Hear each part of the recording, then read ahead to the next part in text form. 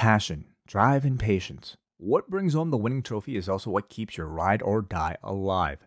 eBay Motors has everything you need to maintain your vehicle and level it up to peak performance. From superchargers, roof racks, exhaust kits, LED lights, and more, whether you're into speed, power, or style, eBay Motors has you covered.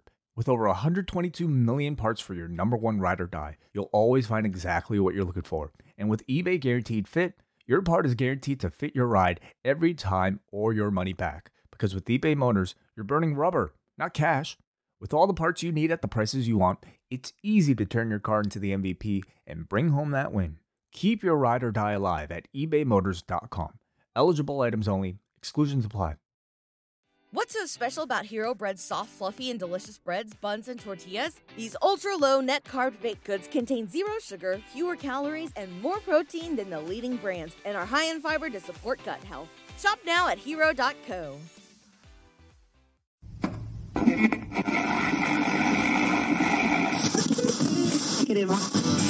You're listening to the N.W.A, the Nubian Wrestling Advocates. You are now about to witness the strength of street knowledge.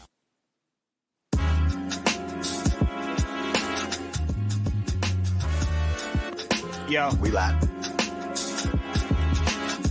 it's Righteous Reg. It's a case for the safe, keep a space for the Nubians. Unfiltered, off-kilter, the professor, the godfather, host wrestling the N.W.A, not keep guessing, The views and expressions, you know the rest, it's pod excellence, get the message. Advocates for Nubian wrestling, you're listening to the best again. Black wrestling in the ring we invested in. Nubian kings and queens we invested in. It's for the culture and we reppin' it. It's for the culture and we reppin' it. And welcome to the N.W.A podcast, the Nubian Wrestling Advocates, the only show that's going to talk about getting color in the professional wrestling business. We are back for our April edition of the program. So glad that y'all could join us live here on a Saturday night or not live in the future somewhere. You might be on the train, you might be on a plane, you might be on a bus somewhere going to work or coming back from work listening to this. So we appreciate you for listening. It's going to be a big show, y'all. We got a big guest coming on here a little bit later, and we have so many big stories to talk about. Andrew said it before we even got on the mic. It seems like every month for the past 3 or 4 months that we've done the show, 2 names always seem to pop up, and they back again this month. But before we get into why we're here, let us let you know who we are. We are, of course, the Advocates. I am the Godfather, Nate Milton.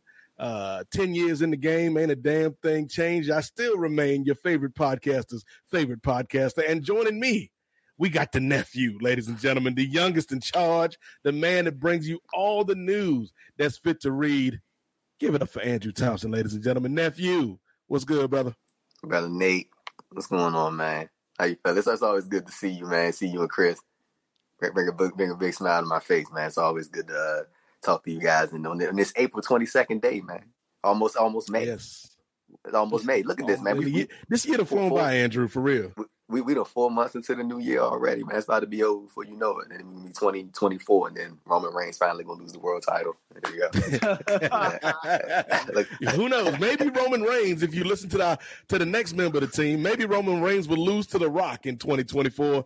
Because this man out here is the angry intellectual. He is the mayor of Los Angeles, still recovering from that big party down in L.A. WrestleMania week. Y'all give it up for the angry intellectual himself. Some call him Modern Chris. Some call him Mimosa Chris.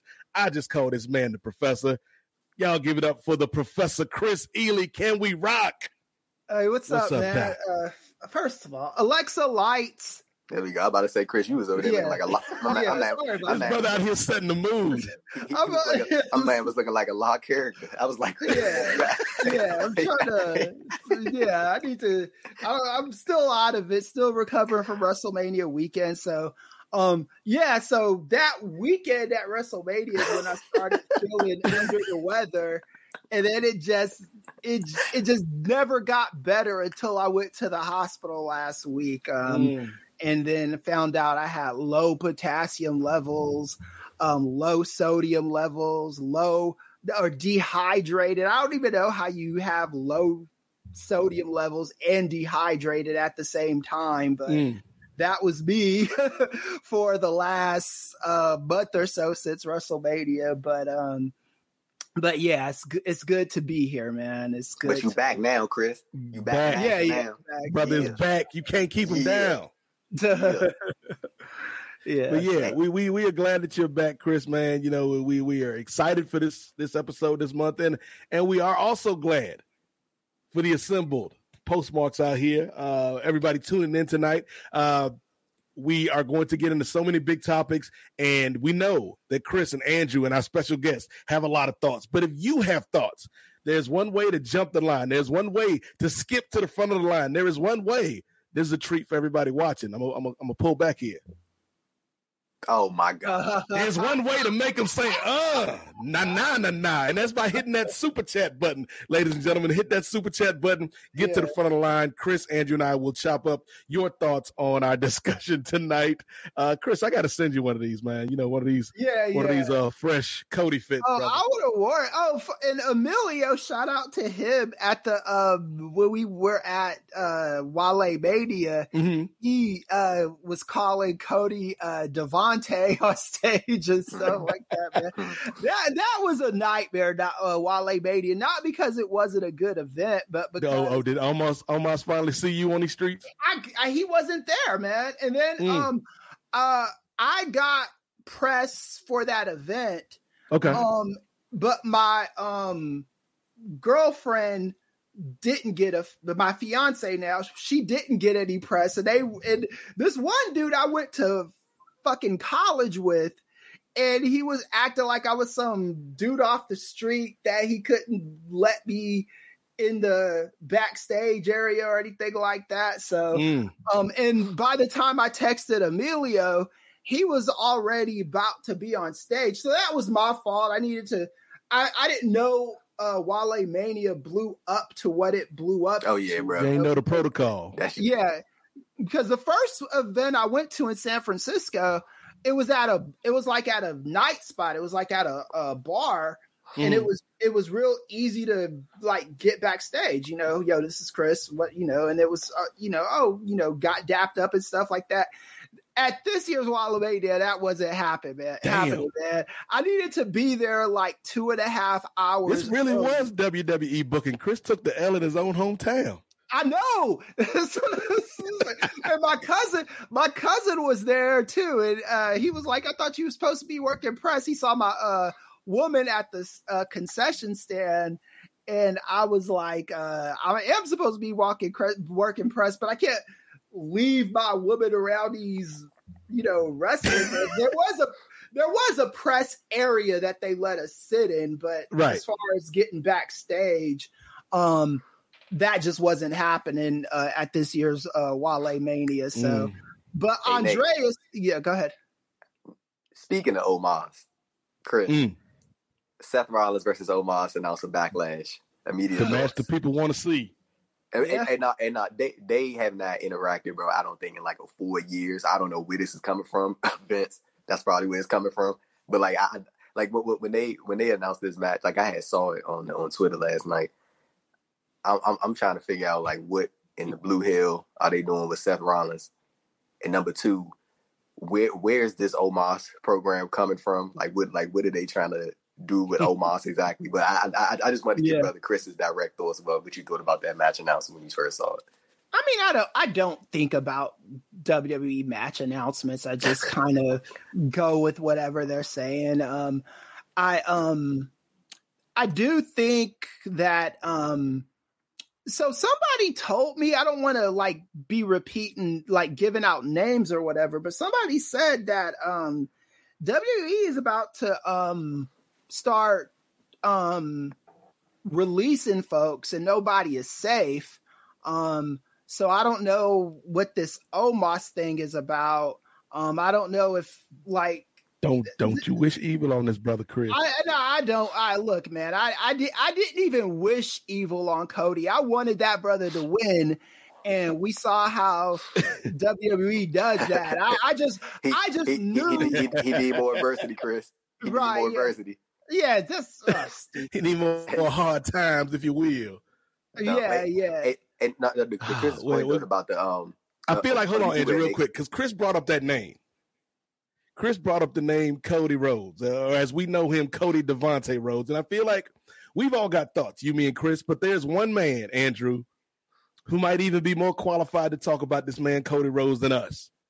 Who could it be? You could call this man a Cody connoisseur. You could call him a Devontae documentarian, because he did a documentary on this brother. A Hakimian. You can even call him a Rhodes. You call him a Rhodes scholar, Chris.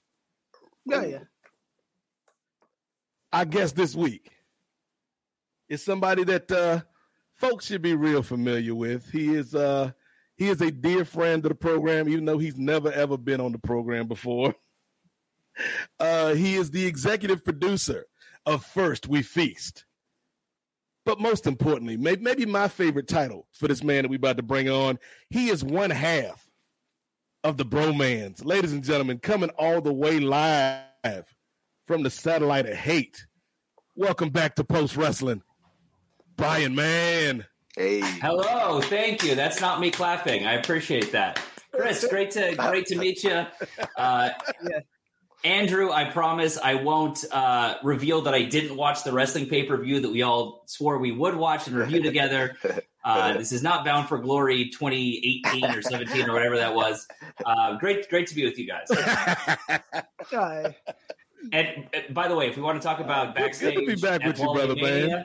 Yeah, if we want to talk about backstage at Wale Mania, therethere's some stories. This was a fun WrestleMania. This was I was out in LA. It was a great couple of days. The excitement was palpable. Everyone knew what we were building up to, and then it didn't happen. Yeah. Yeah. So let's start here then, Chris. Let's start here, Brian, because we've got a lot to talk about this week. You know, there's so many stories that just in the week after WrestleMania popped up that we can chop up. But let's start with the main event of night 2 of WrestleMania. And again, I alluded to your familiarity with Cody Devontae Rhodes. So kind of give your impressions on that match and where we've come since then, now leading into this Brock Lesnar program, sir. I mean, so one of the credits we didn't mention there off the top was the YouTube channel that I have, Outside Interference, where I've done some, little videos or whatnot, recapping various feuds, and the unfinished Cody Rhodes project. There is an unfinished Cody Rhodes project. There is currently now also an unfinished Roman Reigns project that one day might see the light of day. I really have to stop making these things before we know the end of the story. The very first thing I did was the Kenny Hangman story. We're like, we all know where this is going to end. And then it ended there. So I was able to do it. The MJF CM Punk thing I actually did right after the match. So we all knew the full story. Everyone knew where this was headed. Everyone knew where this thing was headed. Roman Reigns is going to finally lose to Cody Rhodes because the entire story was we have to do this to honor Dusty Rhodes. And if we don't do this, then this entire company is shitting on Dusty Rhodes. And then they didn't do it. So, they might do it eventually. But it does feel like they maybe missed this very special moment. 100%. Like the closest thing I could compare this to, and it obviously isn't to this extreme, but it almost reminds me of WrestleMania 17, where WrestleMania night 1 and night 2, this was one of the best WrestleManias of all time. And being in LA and being in that building, and also there's the room of the news of the Endeavor sale is, starting to come out. And it just feels like, wow, the excitement is palpable. This is the peak. This is the height of what Hunter has done, and also kind of the peak of Vince's entire life work, because they're about to sell this thing. And now we're going to enter into this new exciting period. And then it didn't happen. And it just sort of let the air out of the balloon. And the last month of WB programming kind of feels the same way. We all thought we were going to see this new exciting thing of there's a new face of the company. Cody now has this weight on his shoulders. And also, what happens to the bloodline? they've lost everything. They don't have their titles. What does that mean? They're now in this like personality crisis. Talk to him, Brian. We didn't get that. Instead, we're getting this Backlash show, which I think is going to be a really fun, exciting event, but it's being main evented by like a meaningless 6-man tag, and a Brock match, which my feeling is I do think Cody eventually wins this thing. Maybe they feel that Roman's just the best, face of the company. I mean, there's more I can get into, but I feel like I'm hijacking the conversation around Cody. I want to hear what everyone else has to say. But then there's like additional that I want to talk about around the thoughts and the energy just being there after the show. But let me jump in here real quick because I got to piggyback off what Brian said. Go ahead, nephew. Brian made some really great points. Just to follow up on what he was saying, I'm thinking so. Like when we like just like how you said, even dating back to after the match that he had against Seth Rollins at Hell in a Cell, I think the consensus amongst most people was that whenever they do this Cody Roman match, Cody's probably going to be the person to take the titles off him. He comes back. They set this thing up like grandiose. Like you couldn't have set it up any better. This dude got to skip like 8 months of booking just to come back at the Royal Rumble. And then he had this grandiose return, won the Royal Rumble, killed it on the promos on the lead up to WrestleMania. Like Cody couldn't have came off as a bigger star than he did. We get to WrestleMania, crowd going crazy for him. Family at ringside. They had Brody Jr. at ringside, having the weight belt. You like they set this thing up perfectly to make you think that this man was about to do this and he was about to win the titles. And like fast forward to present day where we are right now, I'm trying to figure out like you do this match with Cody, right? And Cody and Brock. You would like that's a world title caliber match. You would think that would be for the undisputed WWE Universal titles. And the one thing that I can't stand is like the talking point that I keep seeing is like, and this is like mostly among those that are like in WWE for the most part. Like you hear from like Road Dogg or like legends that are contracted to the company. So they are going to rule in favor of what has already been done. They're not going to go against the grain for the most part. And they keep saying that Cody needs more adversity. Right. That's like the main thing that I'm saying, the more adversity. Yeah. I'm trying to figure out like what more adversity could you need than a company you having to leave a company and start a whole other company just to be considered amongst that top tier class or just to be considered in the same rank as the guy that is holding the world title. He left, dude started a whole other company, the rival company, a major wrestling company that hasn't been seen in over, I don't know how many years, 20 years or so. And then he left his own company to come back. And this dude's like the biggest star that he can be.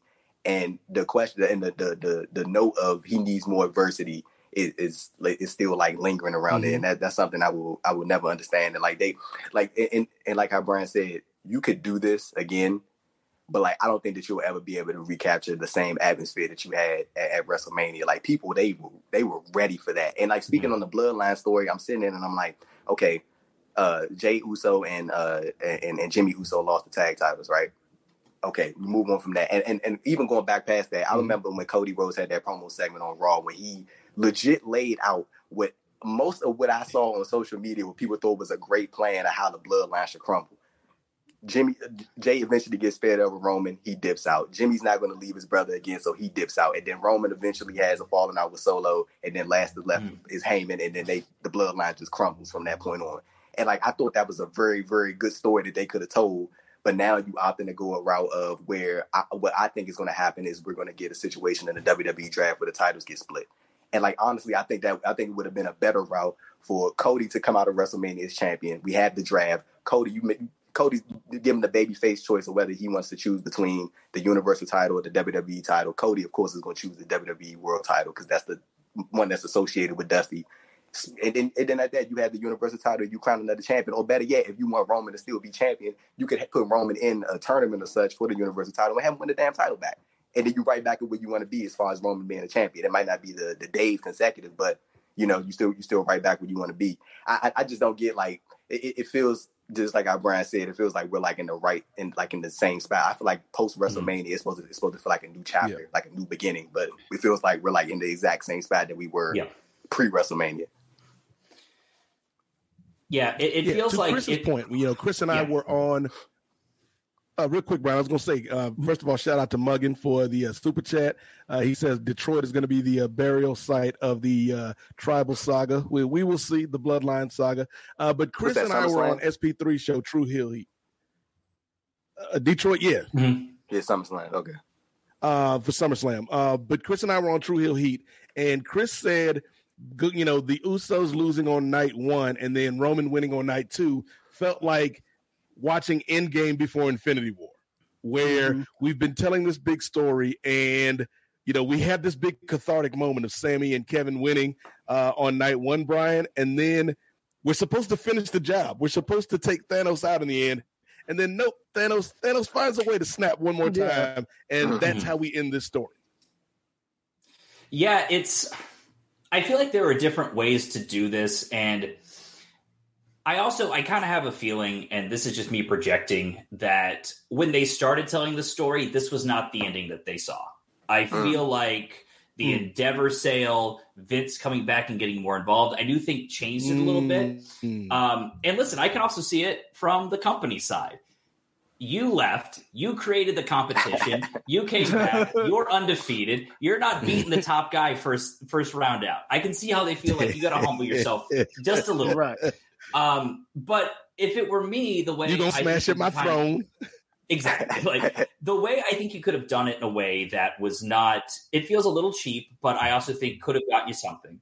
Is, you know, Cody wins the Rumble, and then Paul Heyman, you know, being like, you know, he's the, you know, he's the advocate. He gets in there and he says, "Listen, you won the Royal Rumble. Congratulations." That allows you to challenge for a title, not both titles. My client has 2 titles. You don't get to challenge for both of them. And you do, and he has to pick which one's he going to go for. And he goes for the WWE title. That's the belt that his dad didn't win. That's the lineage. And he beats Roman. Now, that's a big deal because Roman has not been pinned in like 3 years. However, Roman's Universal title reign, that continues. There's just an asterisk that in that 1,000-day reign, he also held this other belt for a year. A little underwhelming, but he at least gets to pin Roman, and then you can do a big rematch down the line where you put both belts on the line, and it's Roman and the one guy who's beaten him. And can Cody do it all, or does Roman need to establish that he's still the top guy? That's one way to get around it. It's just that I think Cody losing that night really let a lot of air out of the balloon, and I think really killed a lot of momentum and excitement for what people thought they were about to see. I think to keep the belt on Roman, for him to just then disappear for a while, like, he'll be in Saudi Arabia, and in Saudi, that show is going to be the 1,000th day of his reign. Now, I don't think that you have Cody beat him in Saudi. I don't know who else could even be the person to challenge him in Saudi, quite frankly. And then does Cody win? I can see Cody winning Money in the Bank, and then he uses that to get a shot at SummerSlam. And maybe this whole thing is Cody's going to eventually be the one to beat Roman, and we just had to humble him first. Okay, fine, whatever. But like, I don't know. I feel like they lost the chance, and I think that I don't think that the balloon. I don't think the air is going to be there in the same way. But I will say, having been at Mania. And afterwards, after night 2, I went back and I was actually like at the talent hotel and like meeting with a lot of the roster, and the general feeling was that, oh, Cody will get it back. Like, don't worry, that's not a big deal. And also, we've got this big sale going on, and Roman's going to be on the Today Show tomorrow, and he's the guy that you want to have be on the Today Show. Right. You want Bianca, you want Roman. They're the faces of your company. Not the bleach blonde dude with a neck tattoo. So that's where I can kind of see Roman's the face. Roman's still the guy. Yeah. And I can get that when you're entering this huge new bold direction for your company, you want Roman. You want Roman to be the centerpiece. Yeah, I really do love that idea though of hanging with the stip. It's a little underwhelming, but Cody has to make a choice. Yeah. I say, but when I'm looking at this thing, man, it's like just like how Brian said, dude. It's like I don't think that you'll be able to recapture that same atmosphere that existed at Mania. Like that seemed like the perfect moment to cry, and especially coming off of Sami and KO defeating the Usos. Like, that just felt like the perfect follow-up. And then on top of that, the finishes to the match, exactly, man. You had KO and Sammy hit both of their finishes on Roman. Like, first of all, so, like, especially leading up to WrestleMania, the whole idea about Sammy possibly being inserted to the match, you know, the whole Sammy Mania thing was going crazy at the moment, and, you know, the idea of him being affiliated in that match, or, you know, like, whatever was going on, right? Sammy, the moment that he hit the haluva kick on Roman, I felt like that probably should have been, like, Cody should have scooped him up for the crossroads, and that should have been it, right? Like, that was like the perfect little moment right there to end that. But, like, I just don't think that they'll be able to recapture that same atmosphere. Like, if they do it at SummerSlam, I'm sure the crowd will be going crazy. You know what I'm saying? Like, I don't think it's gonna be like, oh, they're gonna be booing it. But, like, that moment at Mania, man, like, they had every opportunity to strike, and they passed on it. And then the crazy thing is, bro, this is the fourth time they done this. The out of the third or fourth time they done this. They did it with Drew and Cardiff. They passed on the big moment. They passed on it with Sammy, and then they passed on it with Cody. Like I'm trying to, like, how many more of these, like, mega moments, like title change moments, are you going to have to do something like this in Roman's reign? I guess I have to be the pessimist in this thing. Cody is donezo, yo. He's damn. They missed their opportunity with the guy. He's not gonna ever be what he was WrestleMania weekend this month. That's just done. I was on Twitter arguing with a bunch of fools. I don't really argue. They say their shit, and I just let them go. This, to as me, you would want to do. Yeah, this to me is like taking your kids to see The Little Mermaid, and then Ariel loses her voice in The Little Mermaid. Your camera off, Chris. Yeah, your camera off. Damn, Disney got shooters. They took Chris's camera out the frame. Play with the mouse if you want, Ely. No, but never Chris, fails.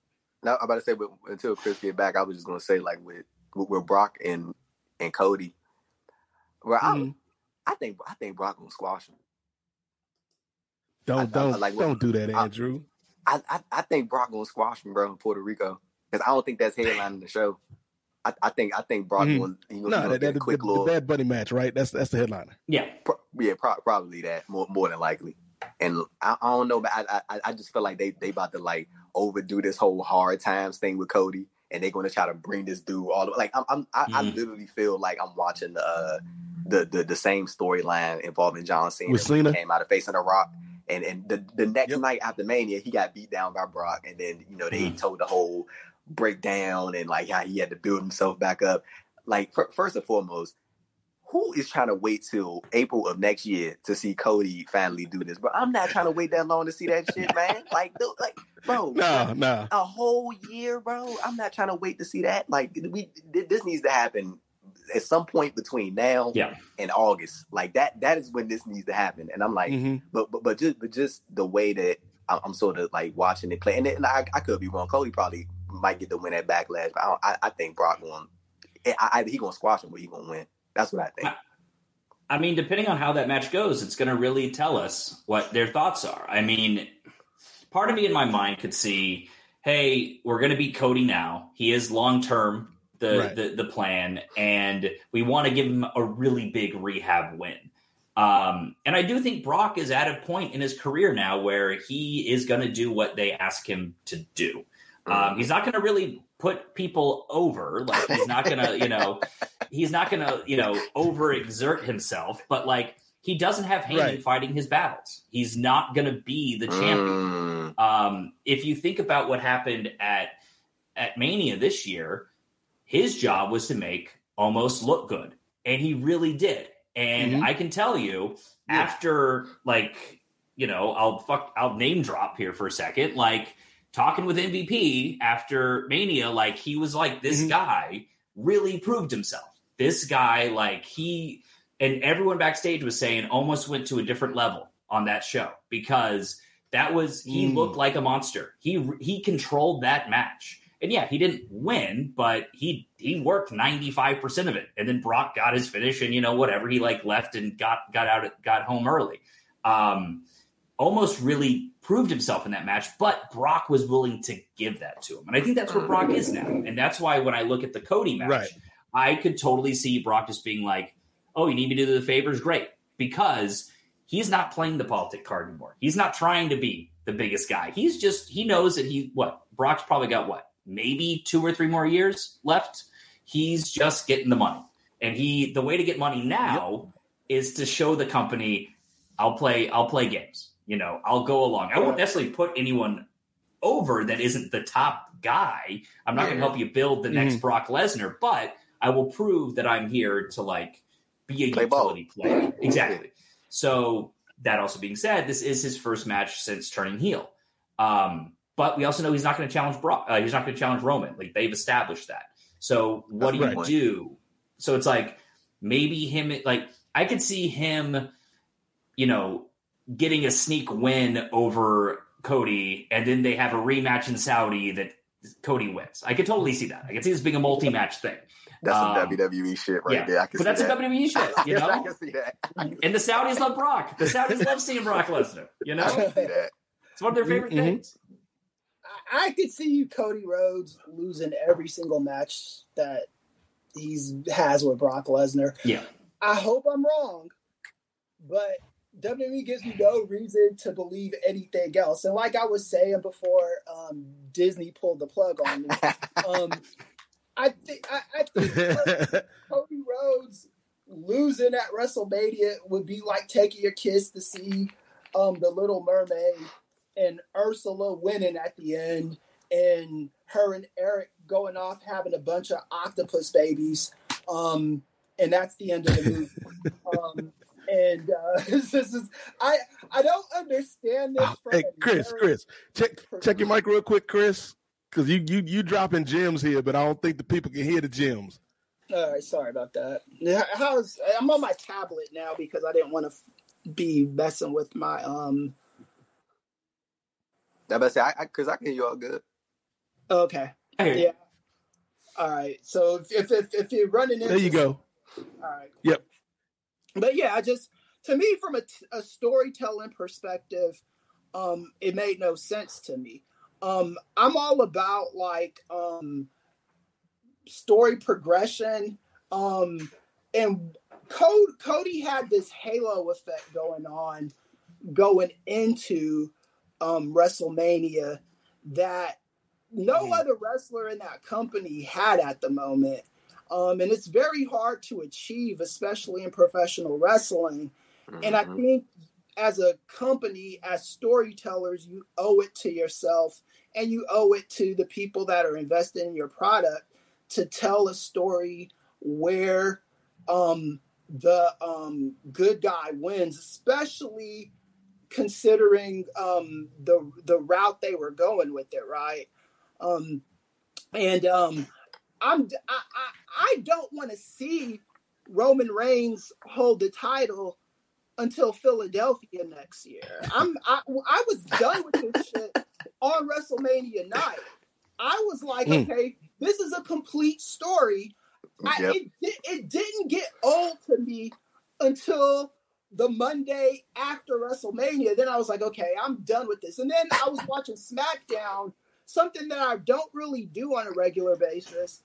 And Solo Sikoa is doing the same kind of shit that he did at WrestleMania. Yeah. It's the same exact thing, just told over and over and over. And I do think that, again, another thing in science fiction is this idea of villain decay, where the villain is a big bad for, so long, but then the next bad guy comes up and he's going to be even more powerful than the bad guy that just got done. That happened with Yokozuna when Vader WWE, right? It's like we're on to the next big bad. So now Yokozuna's got to be a good guy.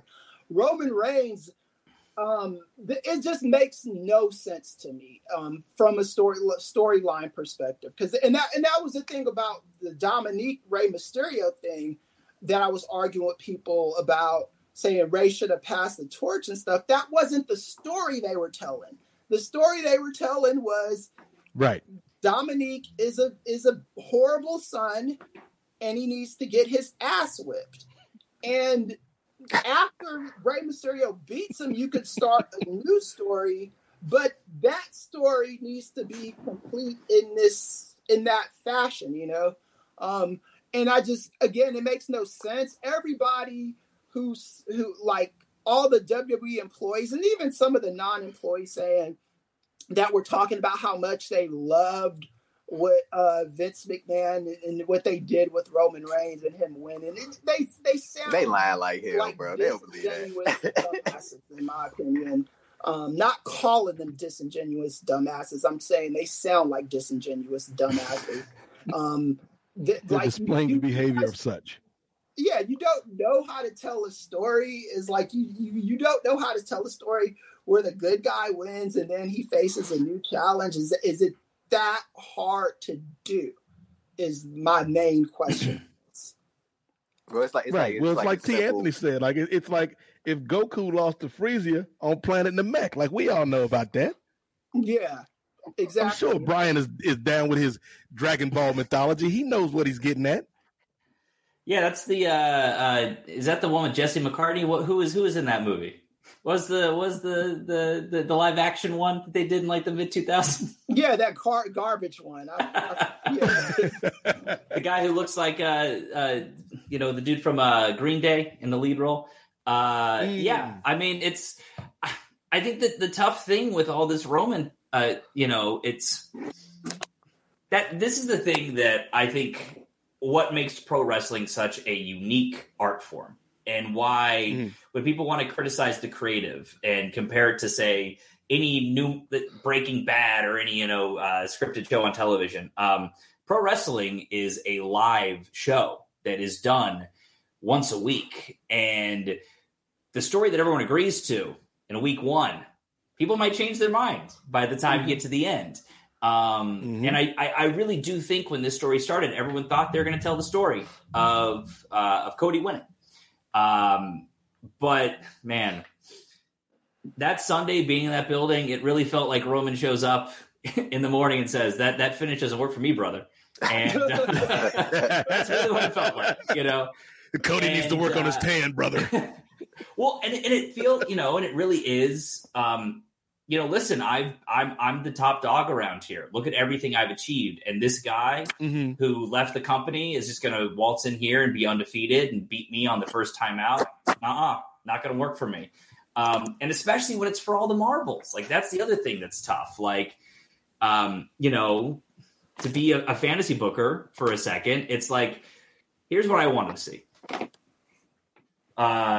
Sammy or Jimmy and Jay, night one, Roman tells him, go out there, get this thing done and do it on your own, because I didn't tell you to go and get yourselves booked in a tag title match. I beat both those guys on my own. So this is now your problem. They go out and they lose. And night two, Roman's like, so great. It's on me. It's on my shoulders. I'm the only one in the bloodline who has gold now. Let's make sure I don't lose it. And then main event comes. Jimmy, Jay, Solo, they don't come out. They don't help Roman. Roman has to fight a fair fight, and he loses.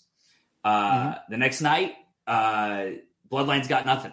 And Roman's out there saying, we got to go back. We got to get this back, and it's up to me. And he's berating the guys. And that's when Jay kind of does the Batista, thumbs down, something like that. And the rest of the guys beat him down.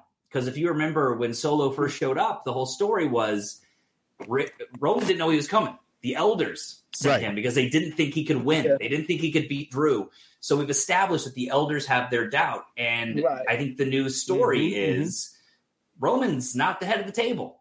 The elders have decided that Jay is now the head of the table. And Roman can now disappear for a while. Yeah. I would also love the idea if, we're going to if we want to establish each show has their own main title. We've got the draft coming up.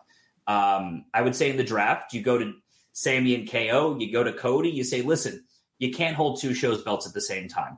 The bloodline was running everything. We don't want that again. So what we're going to say is in the draft, you can pick which show you want to be on. It's so but simple, then you have to give up the other show. It's the easiest way to get the belt off them without it being like this crazy convoluted thing.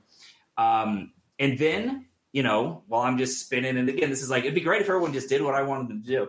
But Jey Uso then becomes the champion on SmackDown. And we're eventually getting to Roman comes back. Roman's now the baby face. Jey is the head of the table. Yep. So Roman is he's still your top baby face. And the thing is, I think sometimes to get the guy to take the finish he doesn't want to do, you have to tell him what he's doing next.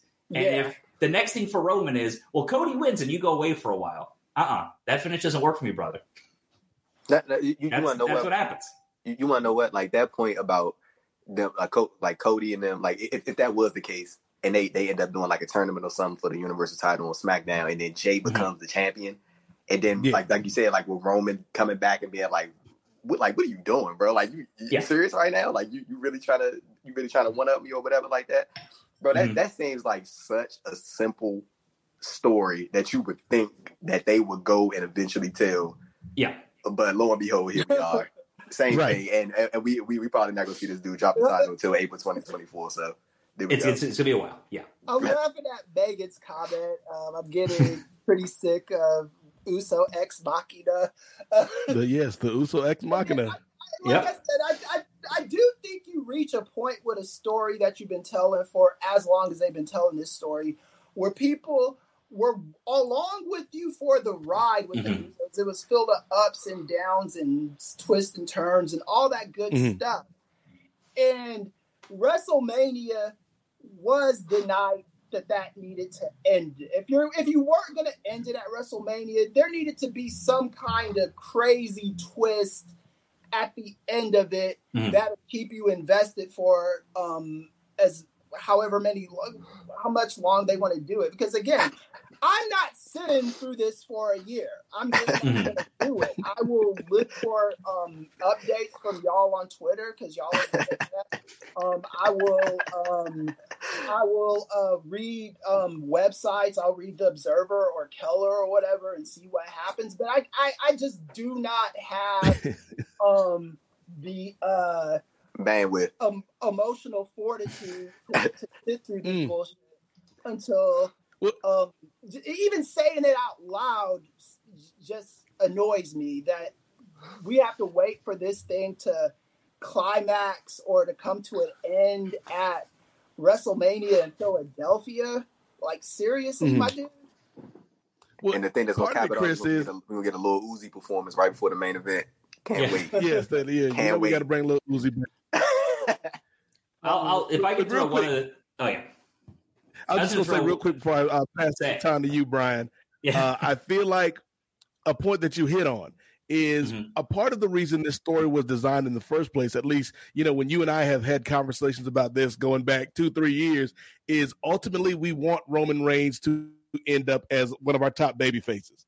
Because when this whole thing started, he was the guy they were trying to force on the audience as a baby face, and the audience was not buying what they were selling. Yeah. And I think through this, it's like, not only do I feel like you're prolonging this bloodline story, at least this part of the bloodline story, longer than it needs to be, but it's like, now we just got to wait that much longer for that Roman babyface that you want. But also, you stunted Cody's growth, because I do think Cody's going to get the belt here sooner rather than later. Get it. I got a trunk full of these Cody shirts I got to unload, Brian. I got one in your size if you need one, my brother. But I feel like, you're only going to get that one chance to have the big moment. Cody will have a moment, but it won't be that moment that he could have had, 2 or 3 weeks ago. And so it's like the law of diminishing returns. So I feel like Cody's going to win it because the story dictates that Cody has to win. If not, what have we been investing our time in? But it did leave me feeling flat. And that's a sad thing, I think, Brian, because overall, I really did enjoy both nights of WrestleMania this year. I agree. I think night 1 was certainly stronger, but night 2 was still very, very good. Yeah. And it was, talking to that, Roman being the top babyface. Again, I'm playing fantasy booker here, but it's like you tell the story of Jay is now this thing that Roman has created. Like, if you go back and you see who Roman was, or who Jay was in 2020 and who he is now in 2023, and Roman did that to him. Roman poisoned him. And now Roman has to deal with that. And if Roman gets beat down the night for WrestleMania, and then he disappears, and he finally comes back, and he's humbled, and he's saying he's sorry, and he knows that he caused this. And now we're telling the story of him trying to bring his family back, and then eventually get to a place where the Bloodline is now a babyface group, and that's right. Now they're going to have a massive run for another year or two. And to kind of talking about that weekend at the Talent Hotel all weekend. Dustin Rhodes was there the whole time, and so I kept hoping that meant that like Dustin's going to show up on the show, like right. And that's where, like, there's also this rumor, which clearly didn't come to fruition. Another big rumor that I just kept hearing and was swirling was that Christian was going to be on the show, because who knows, maybe his AEW deal is up. That also didn't happen. But the idea of, like, seeing Dustin there, I was like, well, that kind of seals it that Cody's winning, right? And it would have been so great if they'd been able to work out a deal where, and this is where my head even was when the Usos run in and then Solo runs in, and I'm like, yeah, but wait, Dustin's going to come in and he's going to, you know, even things out. And that doesn't happen. And I don't know if it didn't happen because WWE just wasn't interested. I hope it wasn't that AEW prevented it, because I think that even if he's still under an AEW deal and were to do a thing like that, I think it's just such a massive moment that, like, if I'm Tony Khan, I let that happen. Like, and then I put Dustin on my show the next week. You know, I don't care if they plug Dynamite or not. Like, that's such a huge moment. So it was deflating then when, like, Cody just lost after one spear.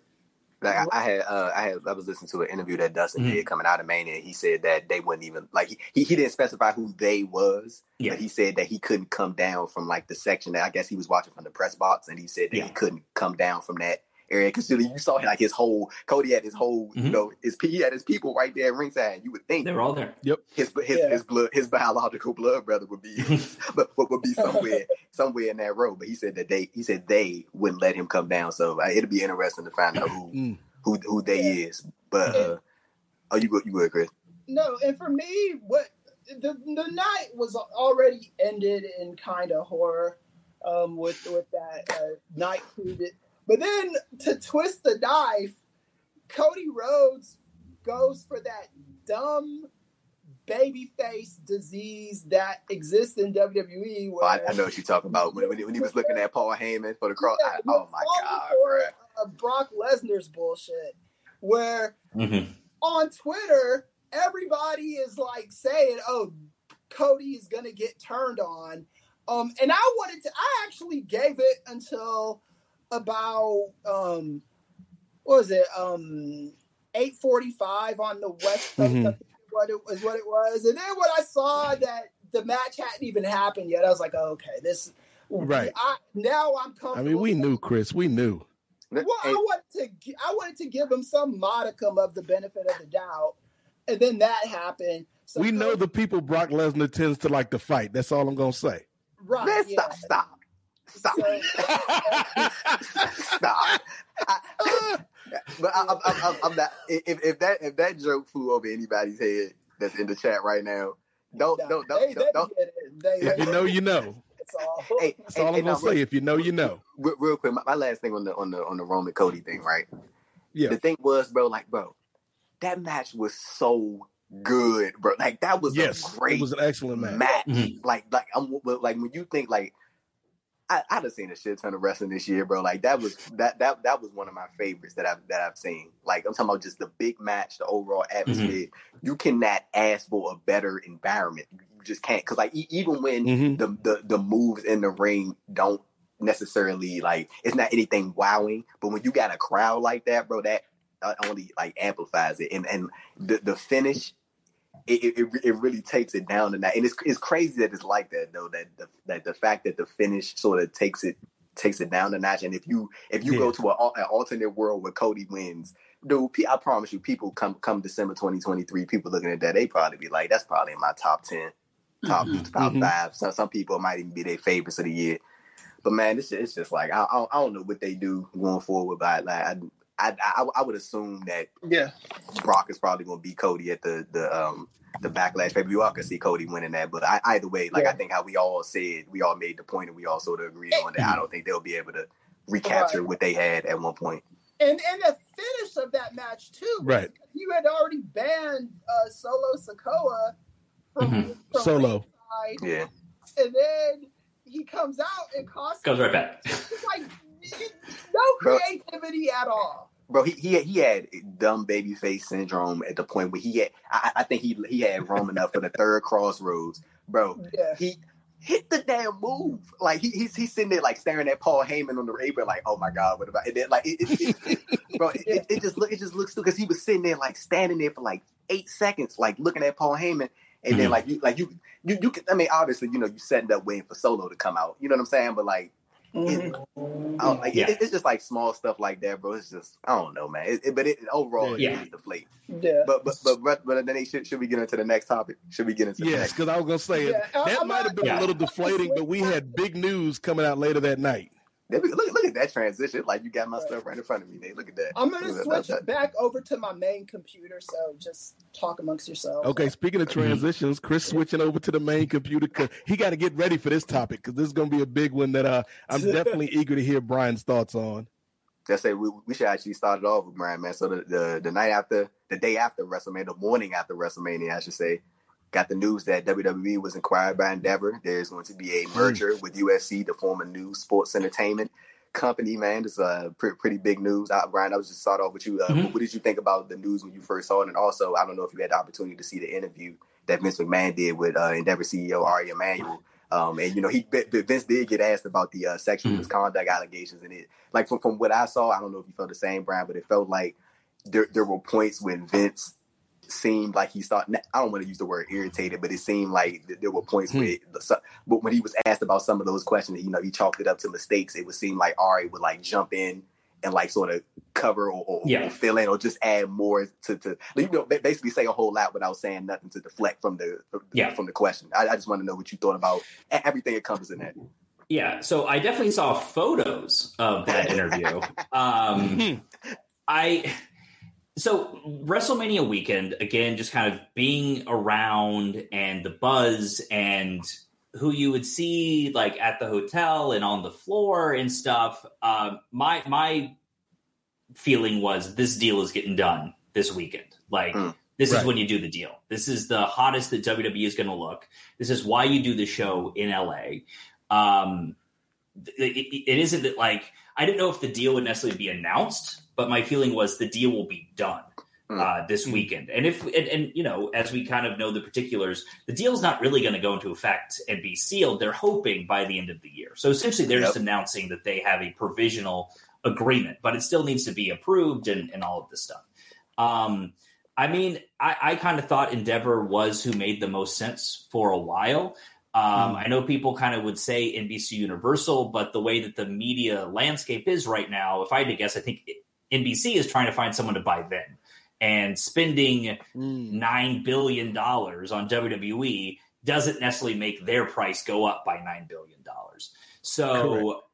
And then also Disney. Disney was another name I kind of heard out there. And Disney, I think, is also trying to get sold as well. So I don't think any of the traditional media companies were probably going to be the ones to buy it. Endeavor made a lot of sense because of the UFC thing. They clearly see the long-term value in the media rights. So it makes sense. I mean, what this means in the long term, who knows? I mean, I'm not going to lie. There was a small part of me that was like, well, if we're now merging with UFC, we have now expanded the number of people that can lose to Roman Reigns quite a bit. Why drop the belt to Cody Rhodes when you can do a match against Conor McGregor in a year? Like, that's where my head goes. Right. Like, they are now so many people. We can now, we can do John Jones and Roman Reigns. There's things that we can do. We can have, like, Brock go back into UFC. There's a lot of different ways that this thing can go. And why not cash in a couple huge big money matches with Roman? Now, in terms of Vince and the sexual misconduct and how it was discussed, for the longest time, there's always this feeling when we would complain about WWE is so bad. Why does Vince not retire? Why doesn't the market realize this? And there's always this kind of prevailing thought that oh well, Wall Street thinks that no one can do it except for Vince. I think where right now is that they just don't care. The market, they don't care about the quality of the product. They're not watching the product. Maybe they'll go to WrestleMania every once in a while. They'll go to the big show and be like, oh yeah, this is like going to the circus. They don't care. They don't care if Vince is running it. They don't care if Triple H is running it. All they care about is the money that's coming in. And even though Triple H's time period has been positive, and there are a lot of indications that it is his creative that has caused that, you could also just as easily say, well, the more we get out of lockdowns and the more we get out of the pandemic, the more that people are going to go out to live events. So that's also what you could say. So who knows? Either way.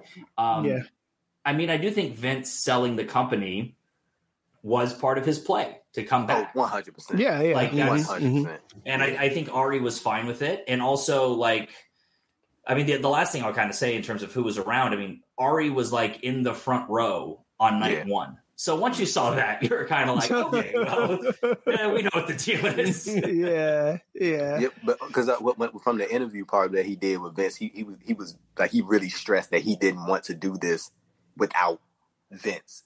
And I was I mean, and even to touch the touch on the we do, I would say probably for the last I don't even know, bro, but 6-7 months now on this podcast, we've been talking about these different allegations that have surfaced against Vince McMahon and how it pretty much of nothing has been done as far as repercussions or anything of the sort. He kind of just skated by, got his way back in, as executive director of the board, and now he pretty much secured himself a pretty nice spot in terms of I think even before the sale, the news had dropped. The WWE had issued a press release about it, actually, about his contract, the contract that he has established. And essentially, if anything were to happen to WWE, Vince is gonna get a nice ass payout, and he's gonna be straight regardless, regardless of anything that happens going forward.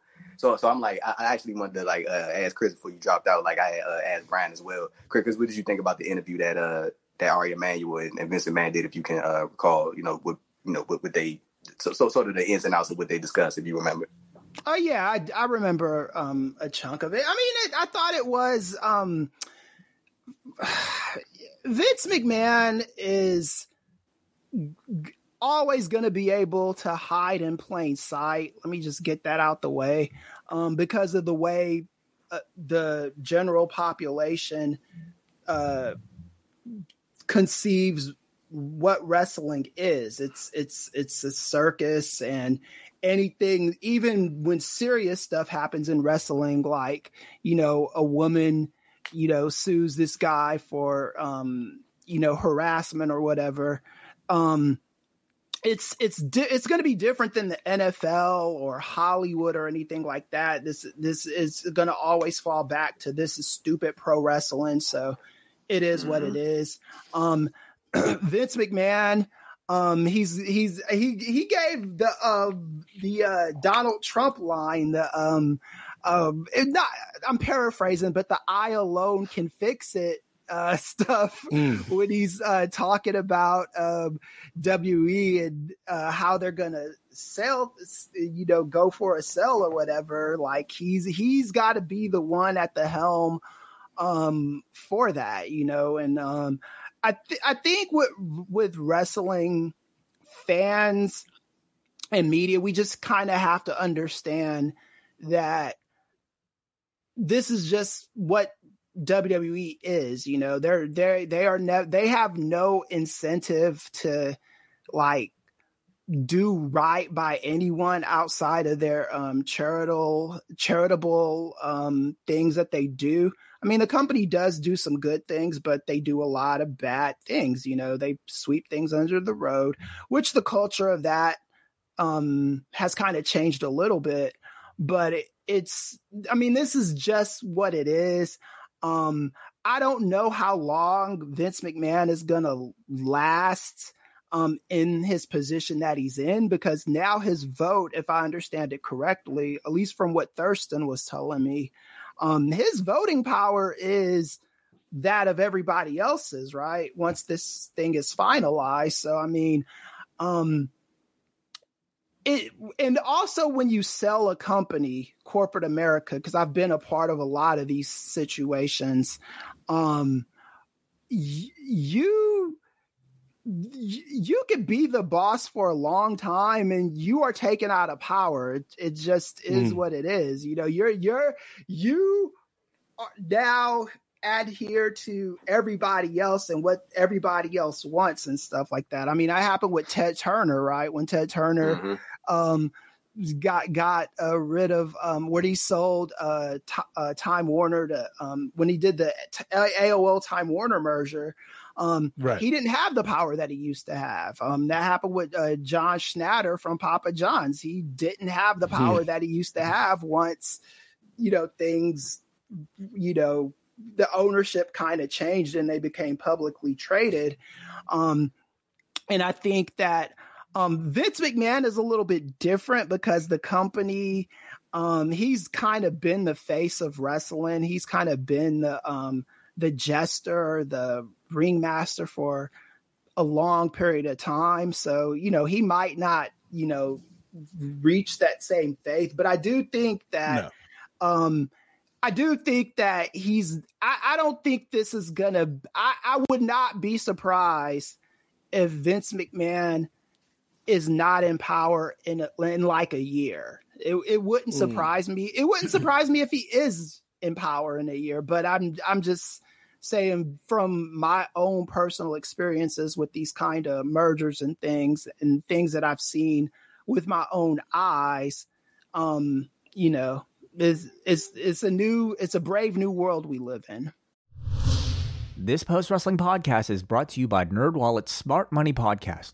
Financial literacy can be daunting, but it's one of the most valuable things you can equip yourself with. On NerdWallet's Smart Money Podcast, their trusted financial journalists offer easily digestible, conversational discussions on topics like balancing your portfolio. If you think an ETF is one of Cena's 5 moves of doom, this show might be for you. Planning for your tax bills this April, so you don't have to worry about a visit from Erwin R. Shyster. And putting away more money for retirement, because unlike most wrestlers at the end of their careers, most of us should only plan on retiring once. Listen to NerdWallet's Smart Money Podcast on your favorite podcast app. Future you will thank you. I hear what you're saying, Chris, but to that I would say, he could very well be gone in a year, but I would say 2 things lead me to believe that he will still be here. A, he has a pre-existing relationship with Ari, right. But then B, let's look at the dude on the other side of the table, Dana White. We ain't talking about choir boys here, right? Yeah. So I feel like they're level to put up with the fuckery, to use a preferred Chris Ely term. They got a high threshold for that. Dana White is not the same kind of asshole as Vince McMahon. He's a different Dana White he's a different asshole. brand of asshole. Dana White, when he got caught on tape smacking his wife twice, he's an asshole for doing that, and he probably should have been fired immediately. But he didn't try to spin it like I'm the good guy in this situation, right? He came out and basically said, there's never an excuse for hitting a woman. And in Los Angeles, in California, in a situation like that, if you're caught on tape hitting a man and then the man hits you back, they won't treat that the same, because the law is nobody should hit anybody. I'm not condoning what Dana White did, but I'm working in the courts for as long as I have. I know plenty of situations like this where they arrest both people or arrest no one. So that's what I'm saying about that.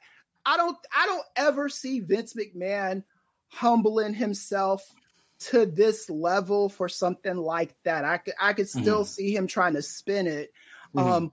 I was surprised when he apologized to CM Punk for giving him his walking papers on his wedding day. And that was even more just I don't think that was a real actual apology. It was just we didn't know it was your wedding day. We're not apologizing for firing your ass, but but Vince, you got the invitation on your desk, brother. Yeah, you know about that. Yeah. So, but it is what it is. I think Dana White, and I don't like Dana White. I don't want it to even sound a little bit like I like that guy, but I think he could play well with others better than Vince McMahon. Real quick about Dana, because this is something I've been thinking about since this news came out, because I do feel like, yes, this is a huge deal for the WWE, but I feel like, Brian, looking at this from the other side of the coin, for the MMA side of things, one of the constant talking points that has been brought up for at least a good 5 or 6 years in that sport is fighter pay. Do you feel like this sale, does that get us any closer to fighters being maybe treated a little bit better, or is it going to be business as usual? No, I mean, it's yeah, I was about to say. I mean, the tough thing is, like, I think there's a better, like, I think there's always been a higher likelihood of that happening in pro wrestling than in MMA. The problem is with individual, especially combat sports, it's so tough to convince the guys that, like, we got to go into this together. Whereas in pro wrestling, the thing that's so tough with pro wrestling is it would require the top guys to also go along with it. And the top guys generally don't want to go along with it. Right. But there is, I think, more of a mentality of the rest of the roster. If you're not Roman Reigns and maybe Cody, Brock, pretty much anyone else, you are interchangeable. Yeah. And so they need to kind of come together and say, okay, there's got to be, when you make these, landmark TV deals, or when you sell the company, we have to get a chunk of that. It isn't just you pay us whatever you feel that, like, we're worth, or, you're going to stop doing pay-per-views and take away a large part of our, our revenue without giving us answers about how that's replaced. I will say, going back real quick to the Dana conversation, what I think is, I think still kind of benefits from this mystique that Vince did for a long time of no one else can do this. And we've seen it in wrestling. I mean, part of the reason why Vince is thought of as the greatest promoter of all time is because he did it for so long. Right. I mean, look at WCW and how many, the revolving door. I mean, Eric Bischoff kind of had the longest tenure, and that wasn't necessarily like, all rosy. I mean, we can talk about the Jim Herds and all these people. Yeah. And so I think with UFC, there's this feeling of, okay, if not Dana, then who? Whereas in WWE, Paul Levesque has shown he can do it. So if we're 6 months, a year down the road, and Vince is proving himself to be erratic, and that, okay, he's tough to rely on, and he's constantly changing creative plans, which I don't think people really care about. I don't think an Ario Emanuel cares, just the show makes sense.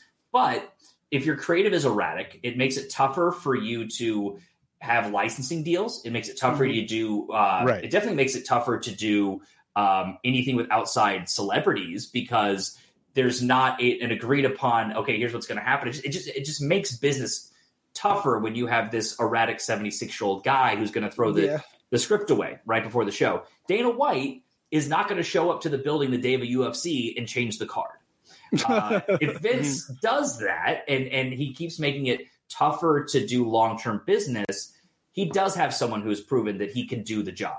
Whereas with Dana, it's okay, if Dana's not in this position, then who is? And I think that really does help Dana, because he has this aura around him of who else can make these cards? Who else can keep the guys in line? Who else is going to be in that spot? Right. And that's really what keeps him there, is that aura.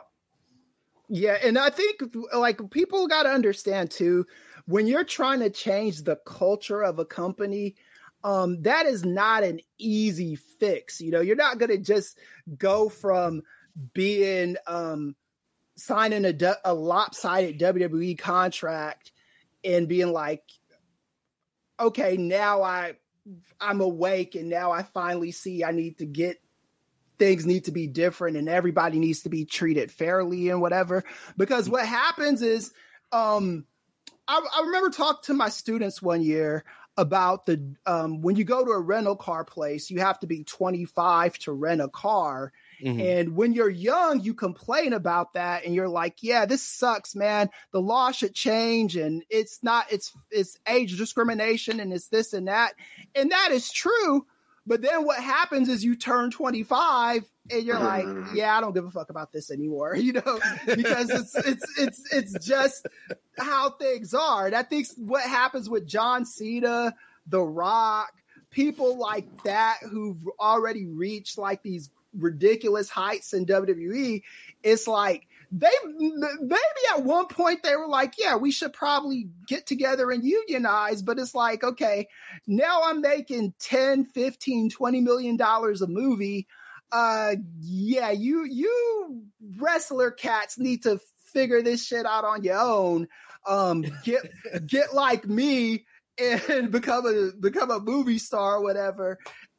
Join SAG or something, or the Writers Guild or whatever, because I'm good over here, And I think that's just the nature of business, right? That's just right. When you're talking about culture, that takes somebody who just becomes a big star, and in the middle of their stardom, they make a change. Because Vanessa Lane Bryant, the judge, when all those wrestlers were coming at that clash action lawsuit, it wasn't like she said there was no merit there. She just said, you guys don't wrestle anymore, so why are you complaining about it now when you didn't complain about it for decades after working there, and that's just kind of where the union stuff is at the moment. And that's just where it's going to continue to be until somebody that's like Leslie Smith in UFC, for example. That's one of my homegirls.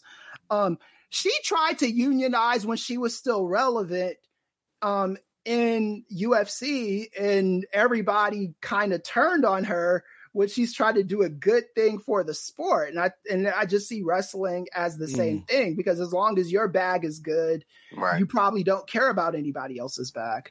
Yeah. Brian, real quick, because I know you got limited time and I want to get your thoughts on the Muffin Man here in a second. Yes, do you know the Muffin Man? We're going to talk about him. Kind of, what do you think is going to be the biggest change, either for WWE or UFC, coming out of this sale? Do you feel like it's going to be something involving the TV rights? Is it going to be something involving the performers? What do you think is going to be the most significant effect and the one that we might see the soonest from this sale? I think lumping those TV rights is a really big thing. Though at the same time, I really wonder what the whole Peacock situation is. How quickly is WWE able to start shopping that around? I don't think they're ever going to be in a place where they're back on pay-per-view for $50 a month. However, could I see them doing like the ESPN Plus thing, where suddenly, WrestleMania is $10? You have to pay a little extra. And I do think they could get away with that. I really think they could. I can see that too. Yeah. But I think the Peacock deal was like 5 years, so it's still 3 years before they could even do that. I also look at, who would even have the pocketbook to do a UFC and WWE kind of lumped together deal. Is ESPN going to want WWE? Is Disney going to be looking to spend that kind of money? If Disney gets purchased by another company, are they going to want? I don't know. Like, I do feel like the more that all of these media companies kind of get sucked up and whatnot, like who are the buyers? There's fewer of them. I know there's like at least word out there that maybe Warner is going to be interested, which isn't great news for AEW, but I think AEW is a much better deal for them. So who knows? Who? That's the big thing for me, is like, who are the clients out there? Who are the people that would buy it? I do think cross promotion will be great. I think the ability to, one of the things that UFC has done so incredibly well is they have made it seem like this incredibly premium event by not running massive stadiums. Because they run smaller shows and the tickets cost so much. You see all these celebrities, and it's the hot thing to be at. WWE, even when they're in LA, doesn't have that. We didn't actually see tons of celebrities. Too. They're exactly not, they're like A-list celebrities too at the UFC events. It's not like that guy from that show. You know, it's like right. Frankie Muniz is at WrestleMania. and maybe there's something where WWE can learn a thing or two from UFC about how do we get that cool factor? How do we make ourselves seem like an exclusive event? Whereas right now it kind of is everyone's welcome, and it doesn't feel like the hot ticket. Right. I also think, and we're seeing it. We're transitioning towards this time where WWE is doing more and more stadium shows, and I felt for the longest time that I do think WWE could get to a point where they could do a stadium show every month. They're obviously not as big as the NFL, but the NFL does 2 to 3 stadium shows every week as a touring brand, if we want to look at it that way.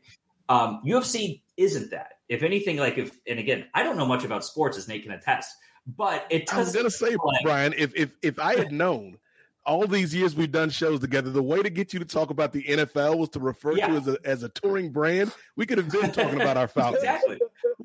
And I do feel like the NFL is kind of WWE. They're the big stadium show. Everyone can come. You know, we build up to the huge show once a year.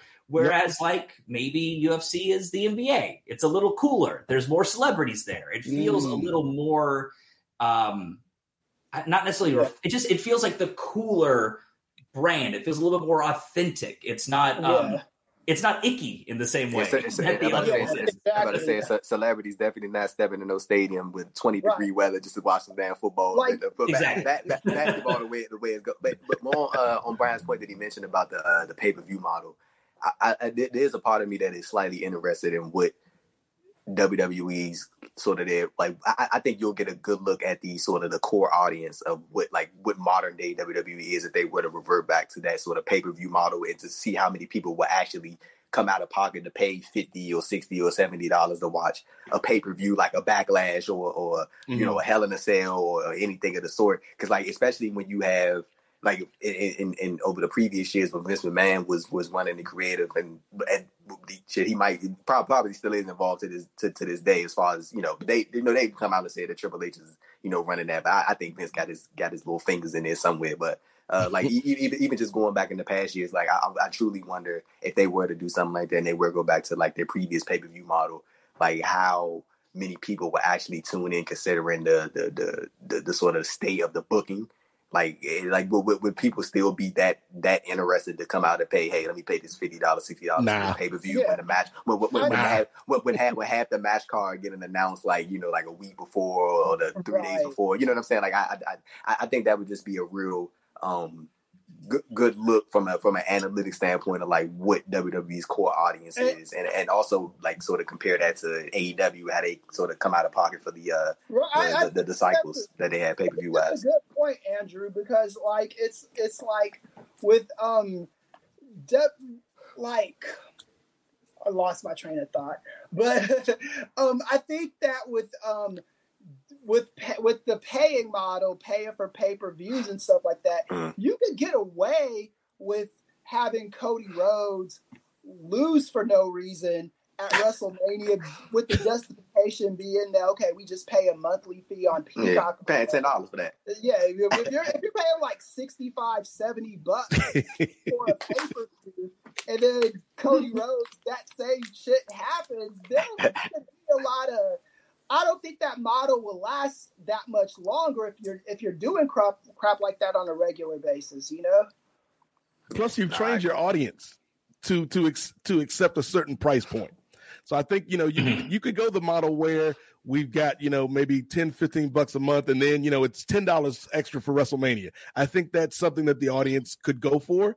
But if we're talking $50 a pop, 12, 14 times a year, it ain't gonna happen.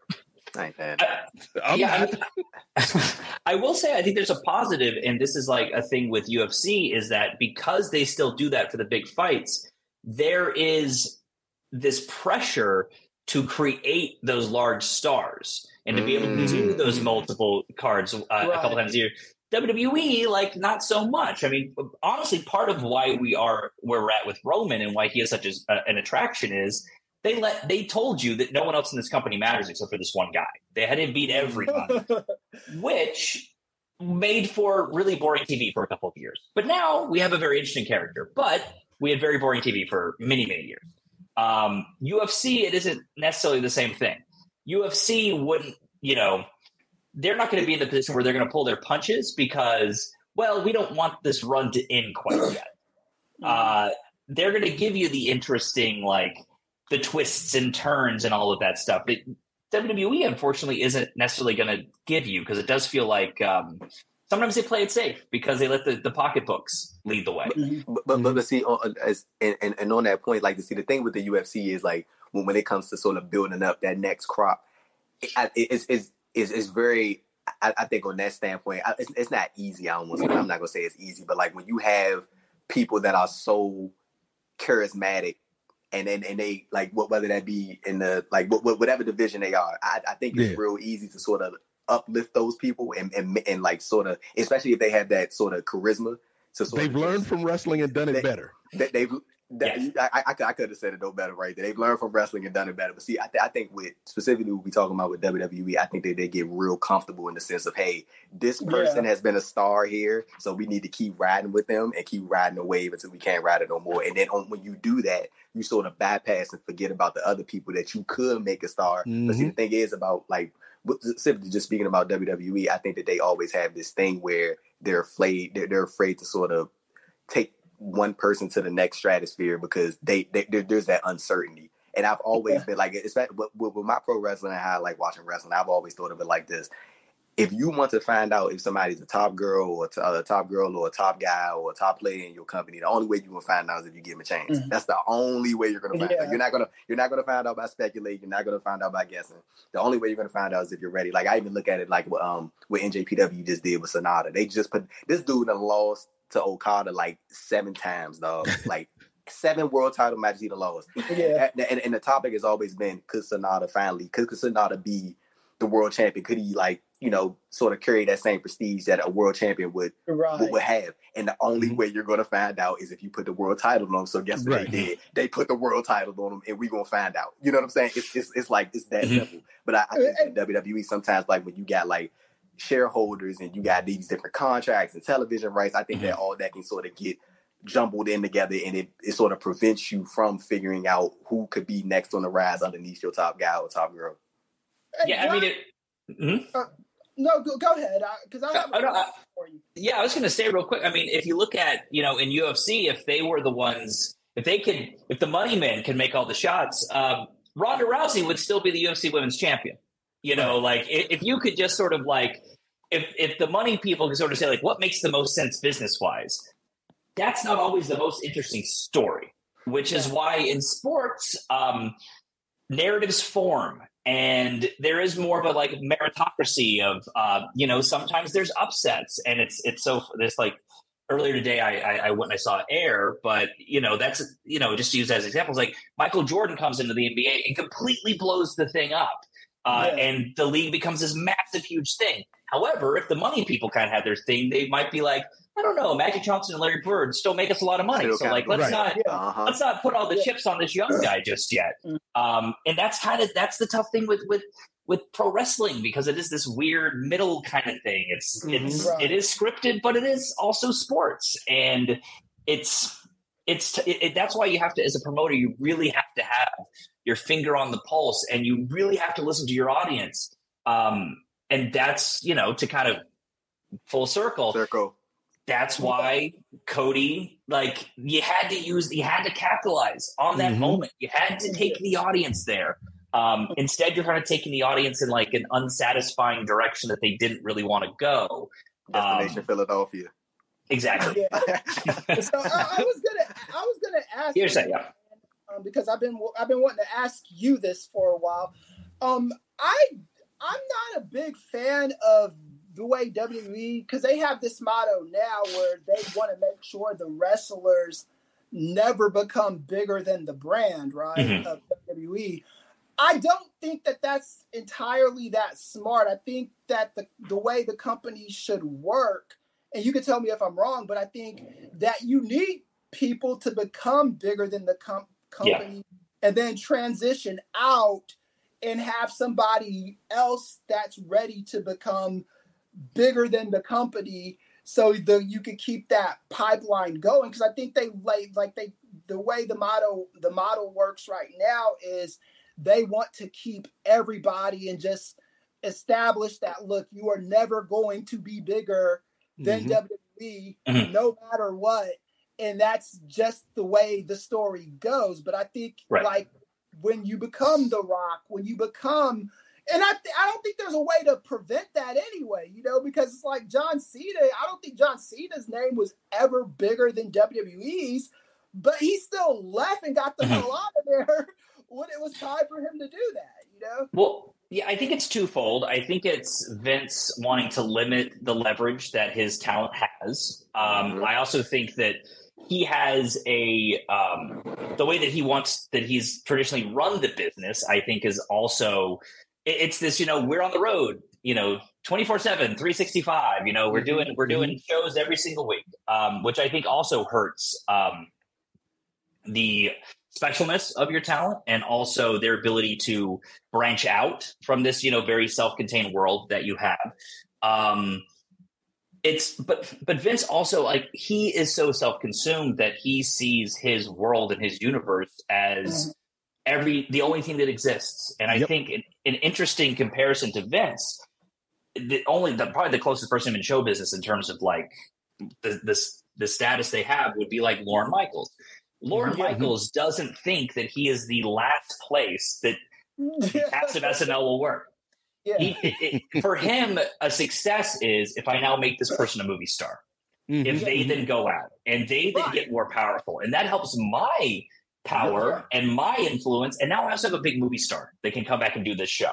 That's in a dream world. That's what he wants. He wants everyone who's on that show to eventually become so massive they can leave and become, you know, much bigger stars outside of it. He knows that it doesn't last forever. Like, yeah, you have a couple Keenans and things like that last for a long time, but eventually, ideally, you have Will Ferrell or you have Jimmy Fallon who go off and do much larger things. Vince has never had a peaceful separation with any of his top guys. It always ends in a fraught way. He gets pissed that you like want to leave, even if it's just that like they know that their time's coming due and they need to figure out what the next thing is. But he always ends on negative terms. He like never just lets the guy like ride off into the sunset. It's always negative. And I think that really shows part of like who he is. It isn't, you know, hey, John, we're going to be phasing you out. And we would love for you to transition into movies. And here's what the couple-year plan looks like. And here's what you'll come back and we're going to make you the Babe Ruth. John Cena, his booking over the last couple of years feels like, well, we got him for a couple of days. Who's he going to put over? And that's not great. I mean, I still want the Hollywood John Cena run. I still want the heel run. Yeah. I want him cutting promos from movie set. I want him with the belt on the red carpets. I want him to do that. And I think that actually is one of the few hands that WWE still has to play. They could be like a massive head-turning thing. Again, fantasy booker hat. I want to see John Cena goes for the title. Maybe it's against Cody. Maybe it's against Roman. But the idea is I'm putting my career on the line. I either retire and Ric Flair retains his record of the most world titles, or I beat him and I'm the greatest of all time. But if I can't be the greatest of all time, there's no reason for me to show up. I keep showing up and losing. So career's over. Yeah. And the guy cheats to win the match. you know? And then he's like, he's Hollywood John Cena. I'm the greatest of all time. And by the way, you can't see me because I'm not going to show up at TV. If you want to see me, buy a ticket to one of my movies. That's what we want. Watch Peacemaker on Max. Exactly. That's what we want. And I actually think him doing that at like a SummerSlam or something, and then Cody beats that John Cena, I think actually at this point would be better than beating Roman. But that's just kind of where my head's at. No, I agree with you too. And I shouldn't be laughing so hard at what you said, but I never noticed that there's never a peaceful ride off into the sunset with these top guys. Because that's going to lead us to our next topic. Like they buried The Rock before WrestleMania in LA. What was it, 21? I think it was. So yeah, I think that's just the nature of that beast, man. Yeah. Well, again, speaking of fraught partings, because I know Brian's got limited time. This man is a busy man, so we got to get one last topic in for Brian before we say goodnight. You make it seem like we're about to have a fraught party. Don't like that segue at all. I'm gonna super kick you through the satellite window, brother. We got to bring up the Muffin Man. We got to bring up the Muffin Man, Andrew Thompson. Yes, man. When Brian was talking about, look, I appreciate John Cena for his years of work. I do not want to see this man hold the world titles. I'm all the way good on John Cena. John Cena, look, stay where you at, brother. Stay where you at. Especially after that last performance, bro. I am good. I'm good. Yeah. I'm good. Hey, I want the matches to be terrible. I want the Hollywood Hulk Hogan run. Yeah. Hey, real quick. I just wanted to bring this up because I mess with Chris a lot on the show, but I got to give him his credit on this one. He said that match with Austin Theory was going to do absolutely nothing for this man. Lo and behold, here we are. Hell, Cena said it to his face. But you want to know what, bro? Like that promo that he did, that did way more damage than it did any good. Because he, bro, like there's a difference when you're playing into the overall storyline and you're sort of taking those jabs that blends the reality and the storyline aspect. But when you just like flat out speaking what everybody's already think, that does nobody good. Like you're literally telling this dude that, man, if you win this match, nobody cares. Nope. And here we are now. Nobody cares. I don't like, you know what I'm saying? Like he was like, oh, well, okay, you come out and you beat me at WrestleMania. Then what do you do after that? And Austin Theory has no direction. This dude is caught up in the middle. His next title defense is at Backlash. And he is in the middle of a program between two dudes who are feuding with each other. Austin Theory is not even the main focus. He's just in the middle of it. He's not the focus. He just so happens to have the title, and that's why he's on the card. He's an incidental participant. He's an incidental participant, and I just had to get Chris credit on that because I mess with him a lot, but like he was spot on that. Was how many people actually thought John Cena was joking when he cut that promo. He was dead ass. He was dead ass. It was a heart attack. He was like, you were, bro. Cena, nothing before me, nothing after me, and that's what he meant. I could look in a motherfucker's eyes and tell. But when they serious, yeah. But the thing about that is though, it's like you can kind of tell. Like I said, weeks after that he was serious just by. I'm back. You back, Andrew? Oh, I'm back. Oh yeah. Then Nate had muted me. I saw that. Nate. It said the host muted you. I saw that. Nate. You know. Look, John Cena ain't putting over the young talent. Neither am my nephew. but like you could just tell that that like he was being serious just by the fact that this dude showed up for that 1 week. And that was the build. That was it. Mm-hmm. He did not come. He was gone after that, and then you didn't see him until WrestleMania. And like when I look at Austin Theory now, bro, like he is like completely directionless as far as like they sort of slide him in these positions where it's just like, okay, we need you to wrestle somebody, and then but you're going to be the foil for somebody else's story. Like even with Ray, it was used to enhance the thing between him and Dominic. With Bobby Lashley, it was used to enhance the thing with him and Bronson Reed. He's becoming that guy where you just like you slot him in to enhance somebody else, and it just so happens that he's the champion right now, so you got to put him in something important. So that's just what it feels like right now. But like I know Nate. You go ahead, Brian. Oh yeah, sorry. People compare him like to Cena, and I don't. Cena's not the comparison with Theory. It's Randy Orton. He's very much Randy Orton pre-evolution. He's very much like he's got some of the tools, but he has no personality. And who knows? Maybe when Randy comes back, let's put those two together. Maybe like there could be something interesting there. My hope. I wanted Cena to win that match. bring back the open challenge, and then lose to Montez Ford on Monday night. That would have been, to me, that would have been the best sort of like use of John Cena. Brand man. Meanwhile, Talk to him, Brand man. Talk to him, Brand man. The thing they did that I loved was Cena pretty much said, "Listen, I'll come back and lose Dawson Theory, but are you sure that's such a good idea?" And then he's like, it was like, just so you know, next time you call me to do favors, it's not going to work out. hey, Brian, real quick on your point. This is the crazy thing. I remember when Cena, do y'all remember that interview Cena did with the Associated Press when he was talking about Vince misconduct allegations and all that? In that same interview, he got asked about the match with Austin Theory. Like, he got asked about the potential of the match with Austin Theory.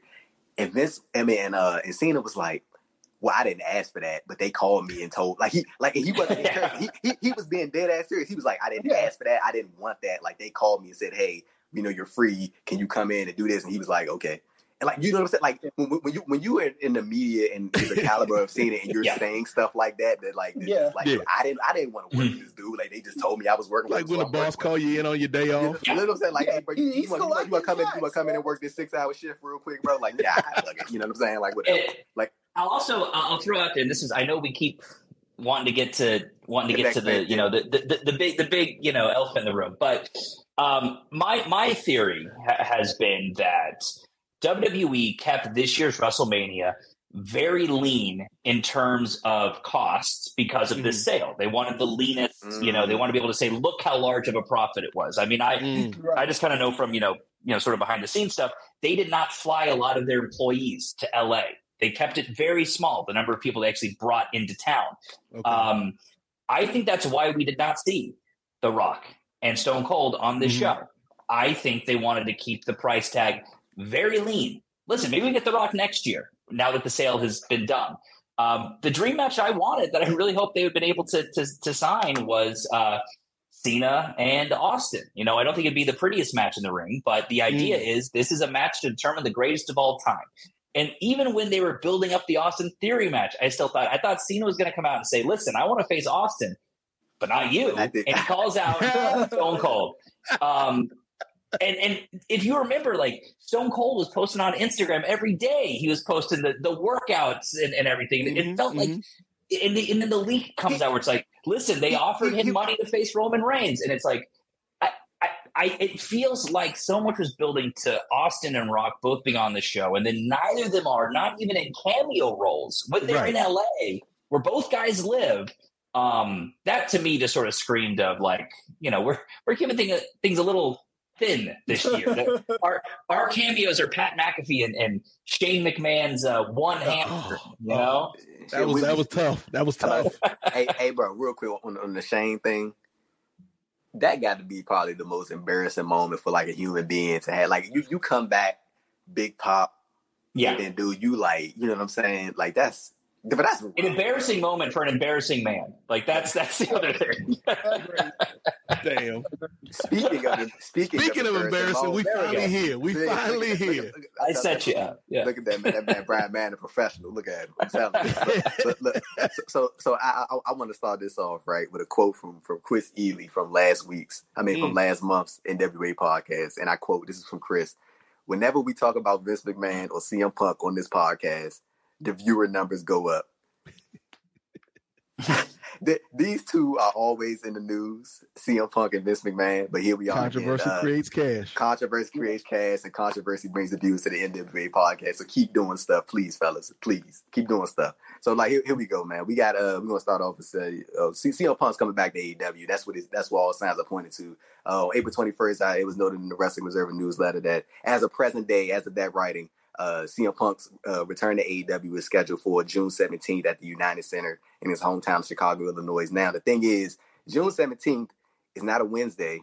It's not a Friday. June 17th is a Saturday. And that is the expectation of that'll be the debut of AEW's new Saturday show, which the rumored name is Collision. It's not confirmed or anything, but that's the all signs are pointing to, that being the debut of AEW's new show, and CM Punk is going to be the one to sort of be I'm assuming, like, the poster boy of that show.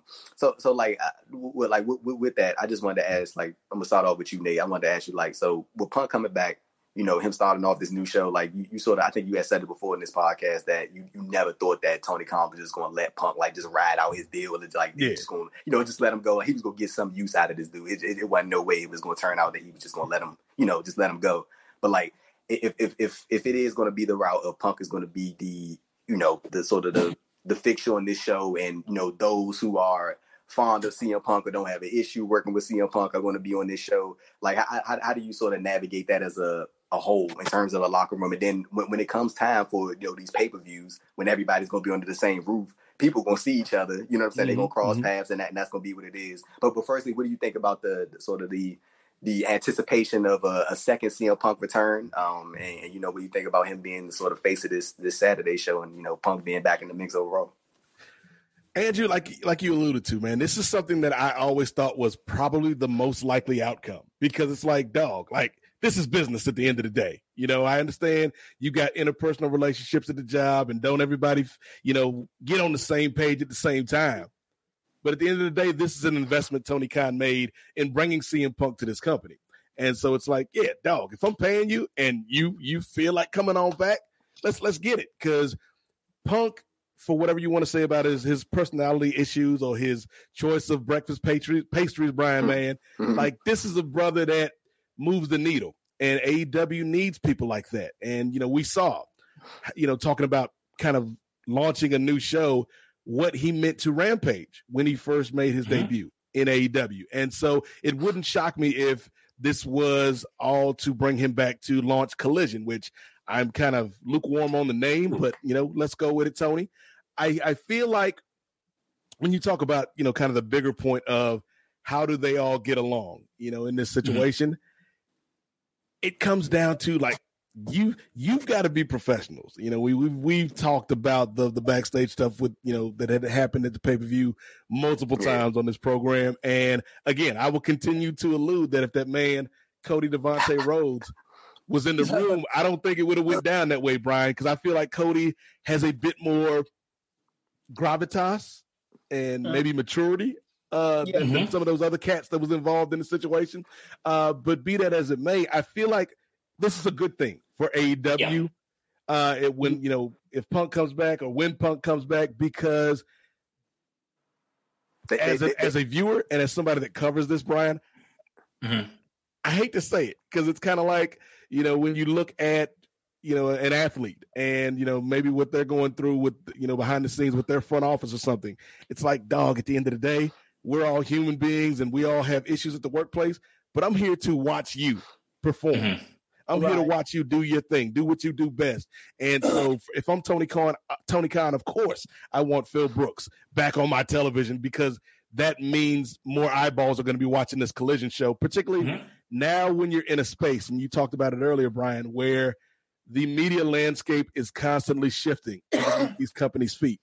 It makes all the sense in the world to me. I think you get the deal done, you bring them back, and figure everything else out later. Let's just get it done. Let's bring them back. Let's get these eyeballs, get these ratings, and launch this Collision show.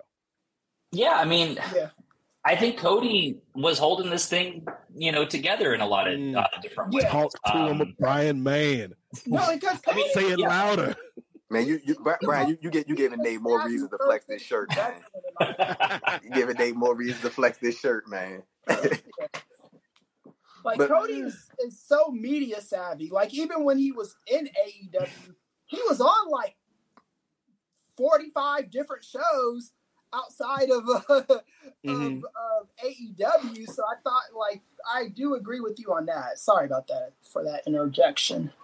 No, it's all good. I think Cody, he's even said in interviews that, part of, what he saw coming was that there was going to be this clash between Punk and his people and the elite, the people who formed the company.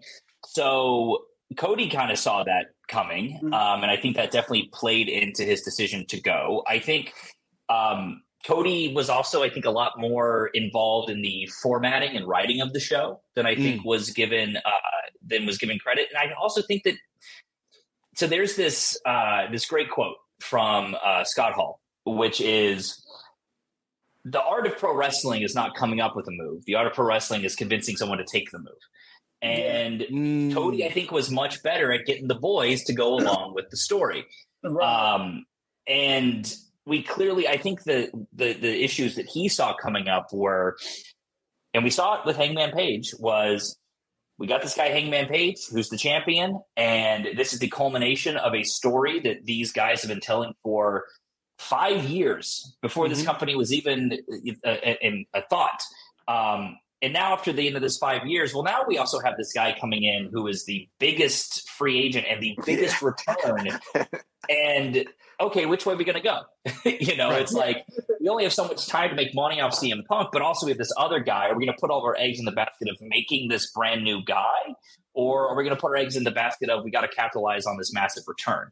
And there was a fight, and we clearly never really got a satisfying, the Hangman Page, title reign was not great. And CM Punk never successfully defended the title once.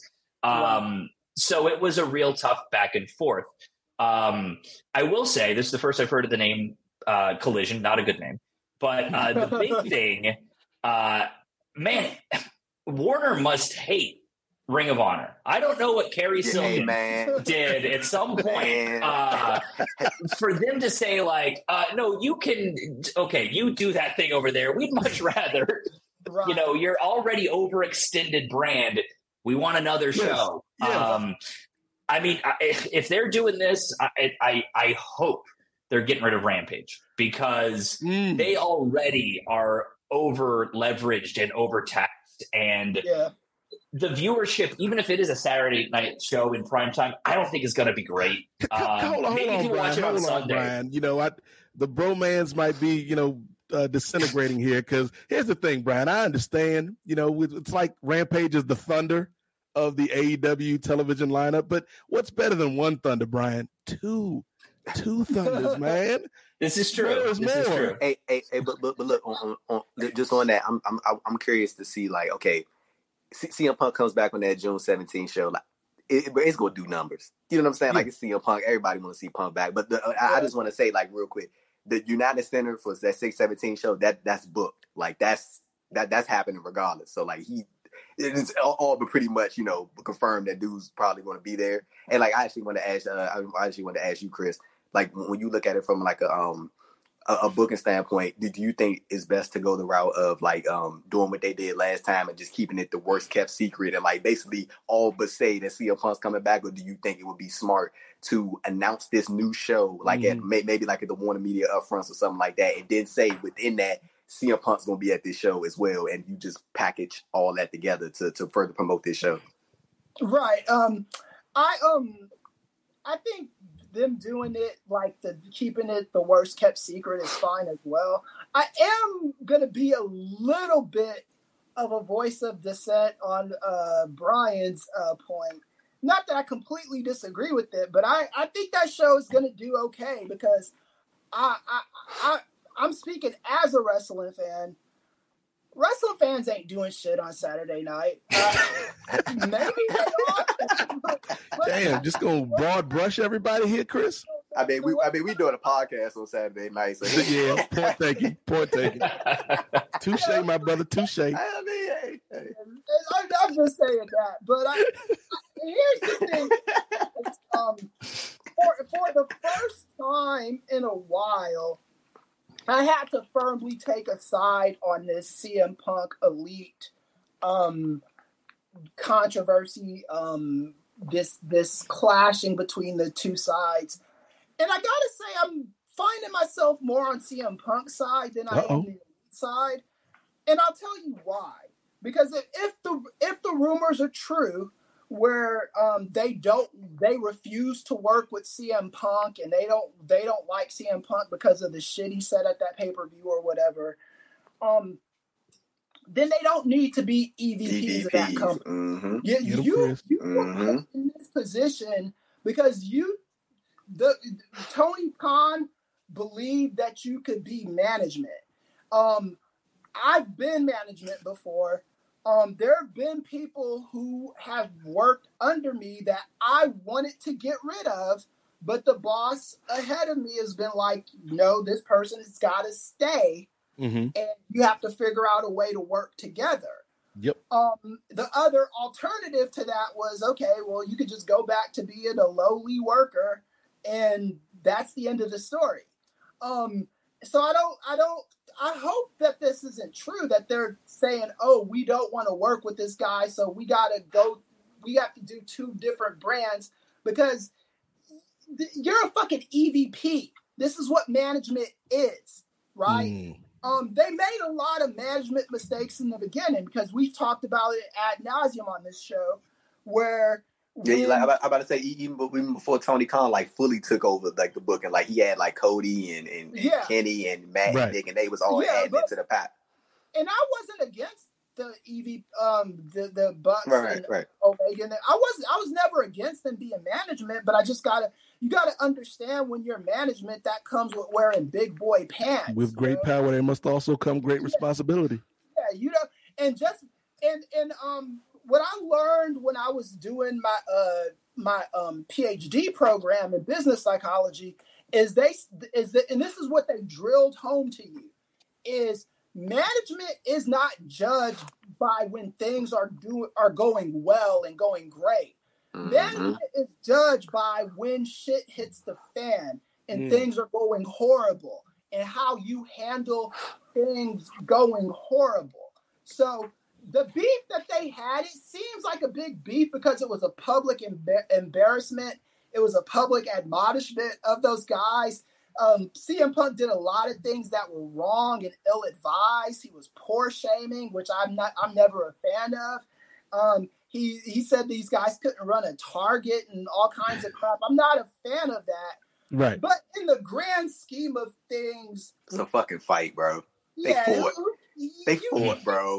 You should find a way to get over this, and if neither side can come to some kind of resolution, then I think that's pretty pathetic, So I'm hoping that the EVPs are not like trying to flex in that kind of way. I mean, they're in the contract year. Let's see real quick. It is interesting because like I think it was FOW Online that had reported this. I believe it was, that there's a meeting that's supposed to be happening involving CM Punk, Tony Khan, Jericho, FTR for whatever reason. And of course, Jericho's in the mix. You know Jericho in the mix. The locker room leader that he may be. Let me tell you what Chris Jericho is about to solidify himself as the greatest worker. This is what this dude is about to do. He is about so first of all, I know y'all remember when after the stuff happened, when those reports came out that Jericho told CM Punk to his face that he was a cancer and that he was going to make sure he never came back. Now, mind you, that was a report. Jericho never addressed this. I'm just curious as to where that came from. Right. You know what I'm saying? I wonder who could have put that out to the public. I ain't saying no names, Jericho, but you know what I'm saying? Look, this is what Jericho is going to do. He is going to be the one that I think he'll get the first crack at CM Punk in a long-term feud. Jericho is going to solidify himself as like the peacemaker. Because like already, bro, I think that Jericho has put himself in a position. I think he actually said this in an interview where he like considers himself to be Tony Khan's right-hand man or something or one of his right-hand men. And he's doing that without the EVP position. Jericho is not an EVP, but he is like right there next to Tony Khan. And I'm sure has a significant amount of influence considering how Tony Khan looks at Jericho. And then that was his first big acquisition, big mainstream star in the wrestling space to come into AEW. So I'm looking at it and I'm like, this dude Jericho probably got his first of the next, like the biggest chapter of his next book or the biggest episode of his next podcast lined up, how I brought Punk back to AEW or whatever shit like that. Like I feel like he got all that on the lot. But like on the AEW Collision note, I think that this but if that is the name of the show, I think that it will do a great number for that June 17th show when Punk's come back. But I'm not concerned about it. But like I'm interested to see how that will play out. Like a month from now, like what would that viewership look like a month from now? Like are people still going to be that invested? Like is Punk going to be exclusive to this show? Like he's going to be on Dynamite? Like I mean, if he's going to be exclusive to that Saturday show, then it might be. I think it'll be a nice, consistent number because I think that CM Punk will draw that audience. But like, if it's just going to be a thing of where this is just him for this one night and then he's going to be on all 3 slates of programming that week, you know what I'm saying? It's like, I'm more so interested in that. But yeah, I think that Jericho's probably going to be the first one to get the crack at, sort of balancing things out or trying to smooth things over along that line. And then on top of that, bro, like when you go into, if I'm not mistaken, I think AEW has their media negotiations next year or something like that's coming up next year. You would want somebody like a CM Punk, you know what I'm saying, like to take it to these men, like we got this big guy and all these ratings. He helped us draw our first $1 million gate. You know what I'm saying? You would want somebody like that right to on your team. And then especially you trying to sell out Wembley Stadium in August. Like you're going to need all the firepower you can get for that show. Like I think AEW probably gonna do like a good 50,000. You know what I'm saying? And that's a success to me. I know a lot of people were sort of like, dunking on it a little bit, but that, bro, if you for a 4 or 5 year company to go into a stadium show like that, bro, that's a success. But you're gonna need all the firepower you can get, and a big piece of that firepower is gonna be CM Punk. Andrew Thompson. The student has become the teacher because Andrew Thompson hit us with the segue because AEW is gonna need all that firepower, and tonight here on the N.W.A. podcast, we reached out, got some extra firepower from the satellite of hate. Ladies and gentlemen, this brother. Hey Nate, real quick, Brian. That idea Brian had about Montez Ford beating Cena the night after WrestleMania, man, bro. Like, but just real quick, like this is what Brian Man does, Andrew Thompson. Bro, you are literally making a star, and then on top of that, you don't got to spit the street profits to do that. You don't have to do that. You know what I'm saying? You're making somebody uplifting a young talent who you could see being world champion one day. You know what I'm saying? But hey, let's keep the ball rolling with Austin Theory, huh? It's time to pull the trigger on Montez Ford. It's time to just bro. Yep. I think you got to do it. I mean, I haven't necessarily seen him like really impress me in a full one-on-one match yet necessarily, but you just got to put him in that spot. And I'm about to say, Brian, what did you, I don't know if you remember, but what did you think about the I mean, it was a long time ago, but the one he had against Roman on SmackDown? That was great. That was great. It was great. I mean, if it's me, it's I think you do a worked injury on Angelo Dawkins, get him out for a period of time. If it works, great. Let's then bring Dawkins back and try what we do. If not, okay, bring back Dawkins, put the tag team back together. I also personally think that maybe it's time to think about turning Bianca, just because I think she's done everything she can do as a babyface. Not to say that she's like stale or anything like that. I just really love the idea. Are they making too much money with it though as a babyface? They ain't messing with that money. I know. But Heels can't sell these DoorDash subscriptions, Brian, man. That's true. I think it's time to put Montez and her on TV together. I think that kind of works better as a heel unit, but there's probably a way to make it work as a babyface.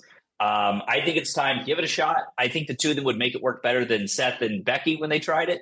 But I think it's time to pull the trigger. Like, Montez is a guy, he's almost in his mid-30s. Like, this isn't he's a star of the future. No, he's a young up-and-comer in today's WWE, Brian. Exactly. It's like, this dude is in his 30s. You need to go with it. You need to get him ready. He can't be Finn Balor, who they're finally actually getting behind when he's 42 years old, Yes. That comment just brought back so many memories of Brian Mann and I want to say 5 or 6 years ago. After shows, Brian Mann just giving me his fantasy booking on how they should treat Finn Balor, and none of it coming to fruition.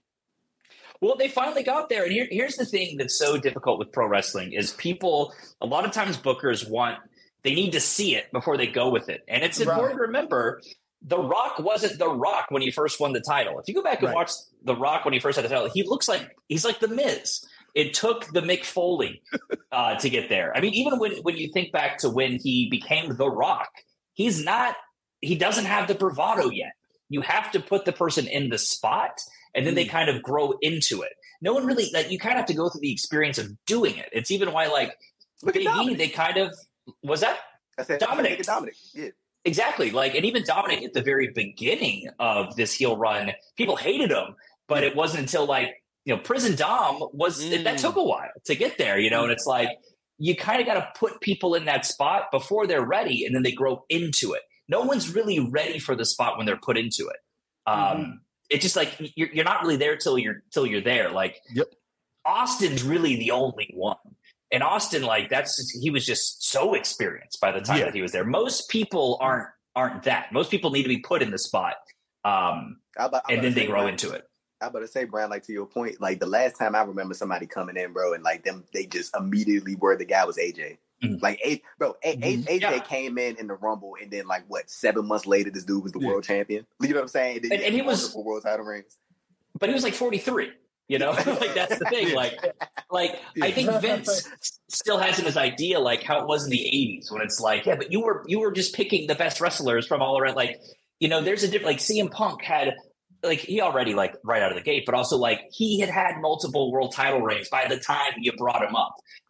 Steve Austin had kind of been around. If you're wanting the next Dwayne Johnson or the next John Cena, you got to put young people in a spot before they're fully ready for it. So yeah, that's with Montez. Like, Montez, you got to do it. You got to do it. I don't think Austin Theory is necessarily going to get to the next level as U.S. champion. Montez, let's go with Montez. You know, I think it's time to give that guy, give him the shot, give him the real shot.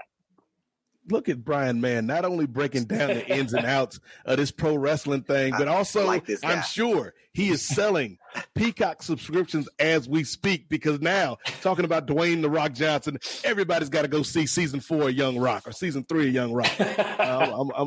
I'm speaking into the universe for season 4. We need it. The people need it. Randall Park's accountant needs it. But Brian, man, you are my Randall Park buddy. We've been telling stories to each other for many years. So before we let you get out of here, man, let the people know what you got going on, where they can find you if you want to be found, and anything else that comes to your mind, my brother. Yeah, just you know, if you're a wrestling fan, if you haven't watched it yet, go check out Outside Interference, the YouTube channel. Give it a subscribe. Maybe one day I'll put something else out. And in the meantime, just watch, you know, First We Feast. Let me continue to get, you know, a paycheck. You know, every time you watch Hot Ones, a little bit goes to me. So please go, you know, stay.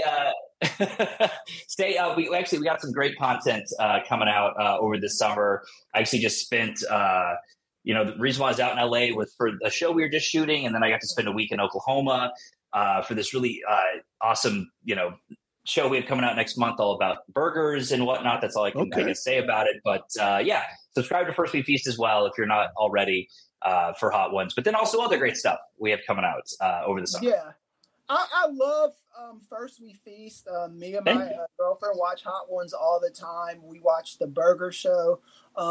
I'm missing Food Grails. I used to love that show with and all that. It's good stuff. So I highly recommend it to our listeners to watch First We Feast. If you're a Burger Show fan, yeah, next month you're gonna be very happy. I saw George just last night. We got to go to Oklahoma. We got to go to Oklahoma for a week and go to the birthplace of the fried onion burger. Yeah, I think people are gonna be happy with what we got coming out next month. I'm hungry now. This man said fried onion burger. I ain't never had that before. I don't know. You know what I'm saying? Yeah. I ain't never had that before. It's worth it. Yes, well, this has been worth it too, Brian, man. So yes, ladies and gentlemen, if you enjoyed what you heard tonight, and maybe this is your first time hearing his brother Brian, man, check out all of the projects he's mentioned, all of the great stuff that he's created. Check out the archives here on Post of Keep It 2000, where Brian and I tried and somewhat succeeded, like glass half full on that, to cover WCW Nitro in the year 2000 with a wide range of guests on that program. Check out Review America, which Brian and I have done from time to time here on Post. So, Brian, man, is a good part of the extended Post family. Support the brother when you can, because he's out here making good stuff. And I'm going to do this, Brian. Maybe I'm overstepping my boundaries. But when you make part 2 of the Cody Rhodes documentary and you want to focus on the section where Cody Rhodes ended racism inside an AEW ring, I need to be one of the people you interview for that, brother. I did find it weird that they didn't include that in the A&E biography of Dusty Rhodes. That's a big part of the story. That's how they should have ended it. But listen, Nate, I always have a great time, chatting with you. From any of, the numerous appearances I've done on your shows or the shows that we did. Even before I came on, I remember that time period, man, probably like 2015, where like every Friday night was you and I staying up watching Impact for some reason, you know, and then talking about it. And, you plugged all the shows we've done. I will not being threatened by somebody who will not be named on this show because I don't want legal trouble.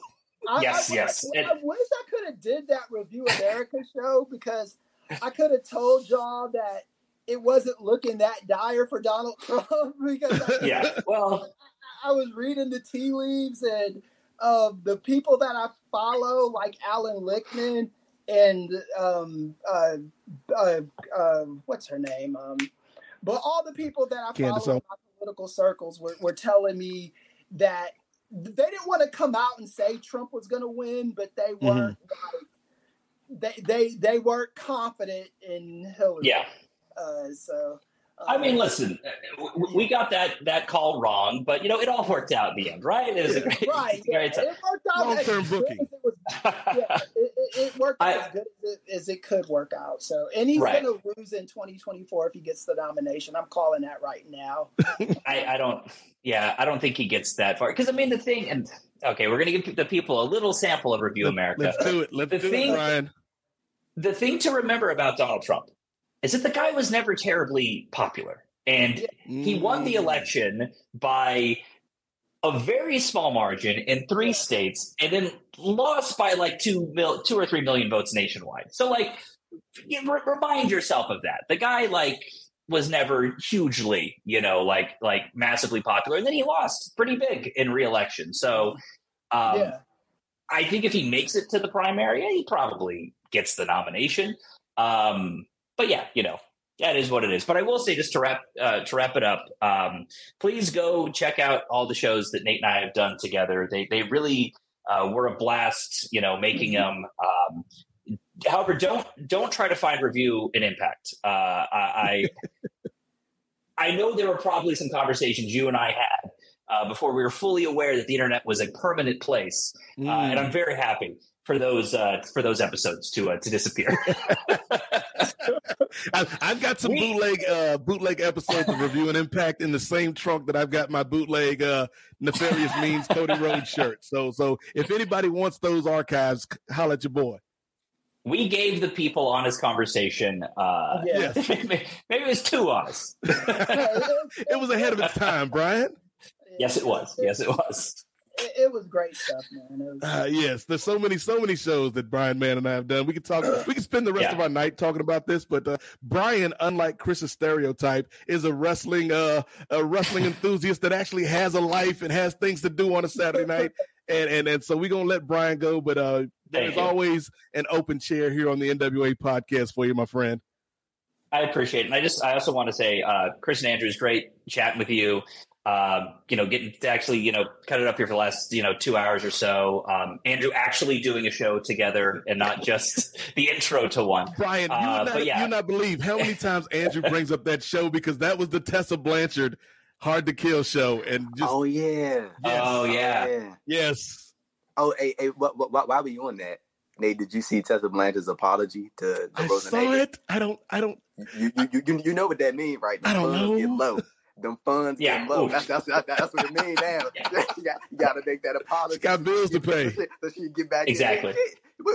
She think she already spent up that women in wrestling money. That's what it is. See what I'm saying? She thinks she's slick. She thinks she's slick. I'm telling you, that's all that is. Them funds getting low, so she got to make the apology. You know what I'm saying? She made sure to craft it real well. She didn't add in the usual, I'm sorry if you were offended. Right, you know what I'm saying? Right. She crafted a very, very social media worthy apology. You know what I'm saying? There you go. She'll be back in somebody's company sometime soon, I'm pretty sure. Yes. But Brian Mann, we've enjoyed your company. We're going to let you go. We've held you here. We've done the reverse Tony Schiavone. Tony's always saying we're out of time. Brian has given us more time tonight than initially was discussed. So we appreciate it, man. You have a good night, my friend. Brian. And we will catch up with you down the road, brother. Quite the overrun, but I appreciate you having me, and anytime you need me again in the future. Take care. It's been a pleasure. Brian, man, live from the Satellite of Hate, showing up here on the N.W.A. podcast. So we got one more story to touch upon, Andrew, because I know Chris wanted to talk about this, so I'm going to let the people know what we're going to talk about before we get out of here. Let's do it. We already ran over time. We got to send John away an extra little something for the overrun, like they even want a media or something like that. Got to pay extra for the overrun, man. But here we go. I know Chris wanted to talk about this most recently, as of this week that we're talking now. Ted DiBiase Jr., former WWE talent, has been charged with taking money from a fund for needy families in Mississippi. This is the exact same situation that involves his brother Brett and his father Ted. Brett recently pled guilty. I think in March, Brett pled guilty to one count of conspiracy to defraud the government. As far as Big Ted, his father, that man out there making the meet and greet rounds like ain't nothing happening. You know what I'm saying? He like it's whatever out here. He doing this thing. But for those that don't know, that all of them were accused, and now Brett has been charged of receiving millions of dollars in welfare funds. The money that Ted DiBiase Jr. received was for food programs. And involved in this whole scandal is Paul Davis, who's the executive director of the Mississippi Department of Human Services. DiBiase Jr. was awarded a sham contract for delivery of social services. That money was given to DiBiase's companies for services that he did not provide. And he is now being charged with one count of conspiracy to commit wire fraud, 6 counts of wire fraud, 2 counts of theft concerning programs, receiving federal funds, and 4 counts of money laundering. Dr. Chris. Get him, Chris. Yeah, Jesus Christ, man.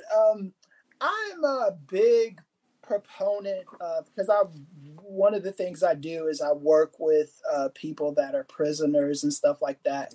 I think that redemption is a big part of what makes our society run the way it at its best, is when someone's able to redeem themselves and stuff. So I do think that Ted DiBiase deserves the benefit of having his case heard. But yeah, this just doesn't look good at all. And the problem with this happening in Mississippi, of all places, a lot of these people, and Brett Favre was a part of it also. Yep.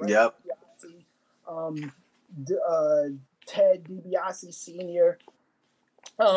Is the biggest issue that I have with this is these are poor Black people that are feeling the grunt of this, and the reason why the voting people in Mississippi don't vote as much as they could, especially Black people, is because of stuff like this. You know, they don't believe in the system out there. Speak on it. And the fact that Ted DiBiase, again, if he is guilty of this, then he deserves to be in jail along with his.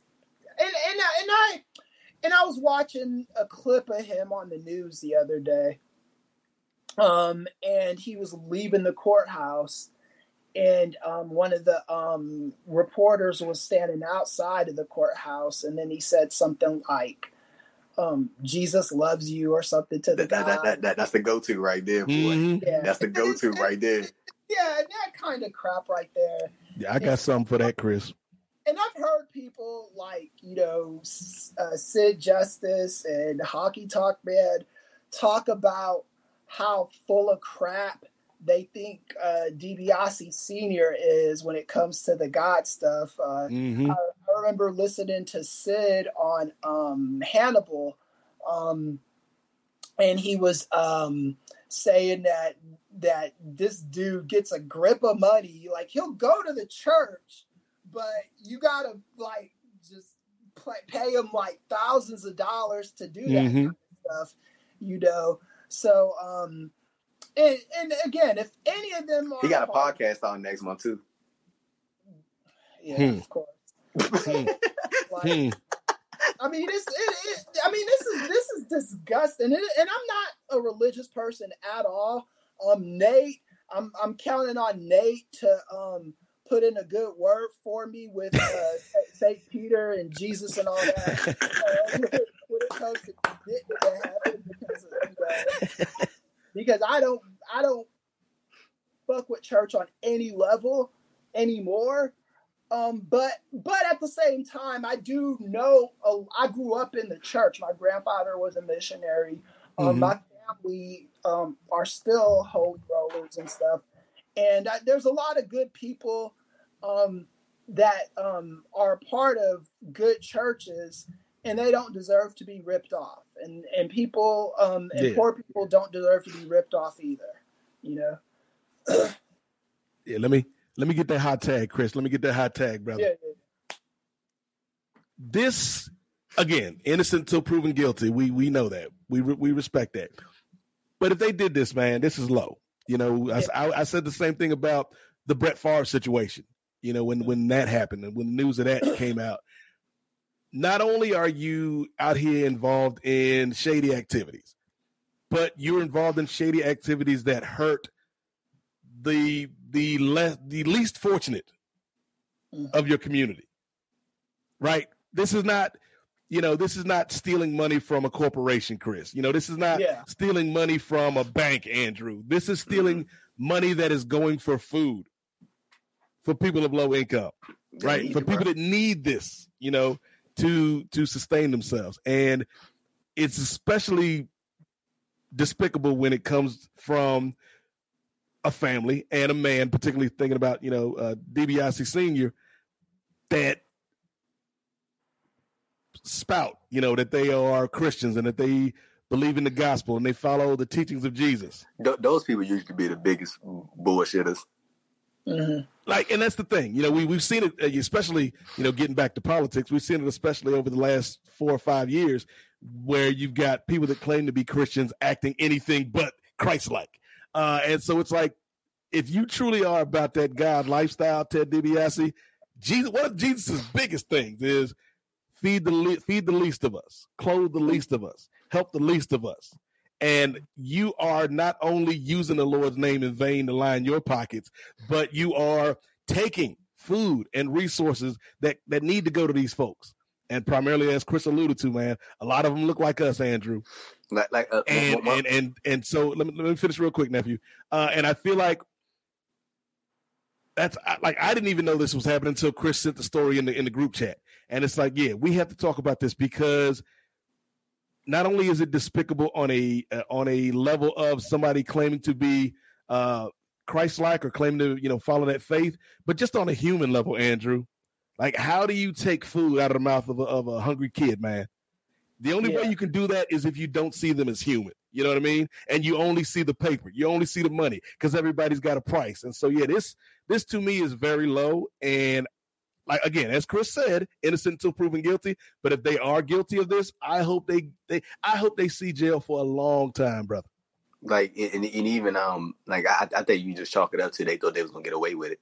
I think it's just that simple. They thought they was gonna get away with it, and like when you like with DiBiase, it was also noted in that story that he was using DiBiase Jr. was losing that money to buy like allegedly using that money to buy like cars, the boat, and like put up down payment on a house and stuff all that that you don't need. You know what I'm saying? And stuff like that. And like honestly, I just thought that they was gonna keep riding this wave and they was gonna get over it. It didn't when you have somebody involved in this who's the executive director or the head of the department of all this, you know what I'm saying? It's like you probably really think you're gonna get away with it. So when I'm looking at, and bro, even what you were saying, Nate and Chris, about, you know, taking away from people in these low income areas, especially when it comes to food resources, a lot of things, a lot of these low income areas, bro, they're like food deserts. Like there are a lot of like, and that's not even just that's like a United States of America thing. Like there's a lot of low income areres that have like food, like there are like very, and when I say food for like people that don't know what I'm saying, like when I say food deserts, like there isn't like a lot of places where you can get like fresh produce and like, you know what I'm saying? You go ahead, Chris. And you drive on Crenshaw Boulevard in Los Angeles. Once you hit like South Central, there's like a Popeyes on every single corner. There's liquor stores on every single corner. Yep. There's a McDonald's, 7-Eleven, 7-Eleven, KFC, all that shit that's not fast processed. things to be eaten at that time. And like Chad, I saw your message, Chad. And yeah, this is a thing that is very, very common amongst wrestlers. You know, they live the most dirtiest, hardcore, disgusting lives possible. And then when that well runs dry, they find religion and do this kind of crap. And I really do not like it, you know. And I've heard from more than one person. I only mentioned Sid's name because Sid is the one that stated it publicly, so you could look that up. But there are other people who've talked about the way the DiBiase's move, in particular Papa DiBiase, Trillionaire Ted, and just the way they milk this church thing, the Star of David ministry, or what's it? Not Star of David, Heart of David, ministries that Ted DiBiase has, and from what I hear, I'm not gonna accuse the man of anything, but from people that I trust, they say that this guy is a swindler and he takes money from people, you know. Brett Favre, he ain't gonna be talking about this shit on this podcast. Of course not, you know, because again, this is the next level of the grift, and you know, big grifter. Yeah, in a lot of ways, I feel bad for Ted DiBiase Jr. because he never really got the fairest of shakes when he was in WWE. They saddled him with a bunch of stupid stuff, but I should have expected something out of that dude when he quit WWE to become a youth pastor or youth minister or something like that. That just never sat well with me. It was like, okay, and I'm not saying it's always all about the money, but in this case, it's a cash grab, bro. When I find out, like, people were like, "Oh, it's good that he's quitting wrestling to become a youth pastor," and I always side-eyed that shit. I was like, "Yeah, he's quitting wrestler to become a youth pastor." I seriously wonder what else is going on there. Like you, Chris, I grew up in the church. I know how much youth pastors get paid, man, and it ain't WWE money. Yeah, so the only reason he's going to leave that job to go to that job, Andrew, is if the money is equal or better. Yeah. No, but man, when you look at this situation overall, like, of course, you know, we mentioned that Brett DiBiase has already pled guilty. So I don't think Ted has been charged yet. I don't think so, but I know, of course, his son, Ted DiBiase Jr. has been charged. It's going to be very interesting to see if he is convicted, like, you know, in this case, because, like, you got all the stuff that he's being charged with. And then on top of that, like, using that money for his own personal gain. I mean, all of them were, but, like, just to hear, like, you know, to see it, like, in the formal writing, that type of setting, like, to see exactly the things they using that money for, and to know that the people involved are the people that, you know, like how these communities rely on to provide these services. You know what I'm saying? It's like that. You got to be like a different type of Grammy to move like that. And like I always say this, bro. Whatever's like done in the dark, eventually gonna come to the light at some point. Yep. You know what I'm saying? Yeah. It's always gonna come to the forefront. So whatever happens regarding this case, they gonna get what's coming to them. What good is it if a man gains the whole world yet he loses his soul? Yeah. And we will be paying attention to this story. I'm glad you brought it to our attention, Chris. Oh yeah, because I saw this and I was like, my God, man, this is the typical wrestling bullshit that turns me off of professional wrestling in a lot of ways, you know, and everybody. Not everybody, but a lot of wrestlers try this at one point or another. You know, they do this. And some people I think are authentic about it. Like, I do think that Sting. That's the first guy that came to my mind, Chris. I don't think he's the piece of crap that I think some of these other ones that I question are. maybe Shawn Michaels is real in his faith walk. I said fake walk. That wasn't done on purpose, HBK. Freudian slip, my brother. Yeah. You already blocked me on Twitter. I don't even follow you.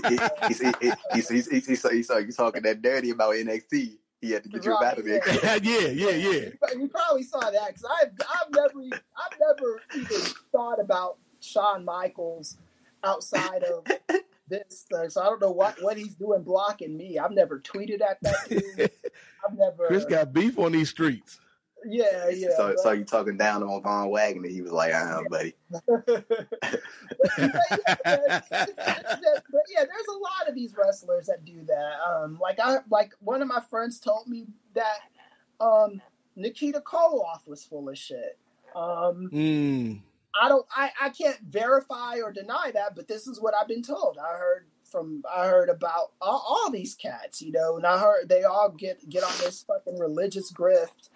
And whatever. What did Anthony said?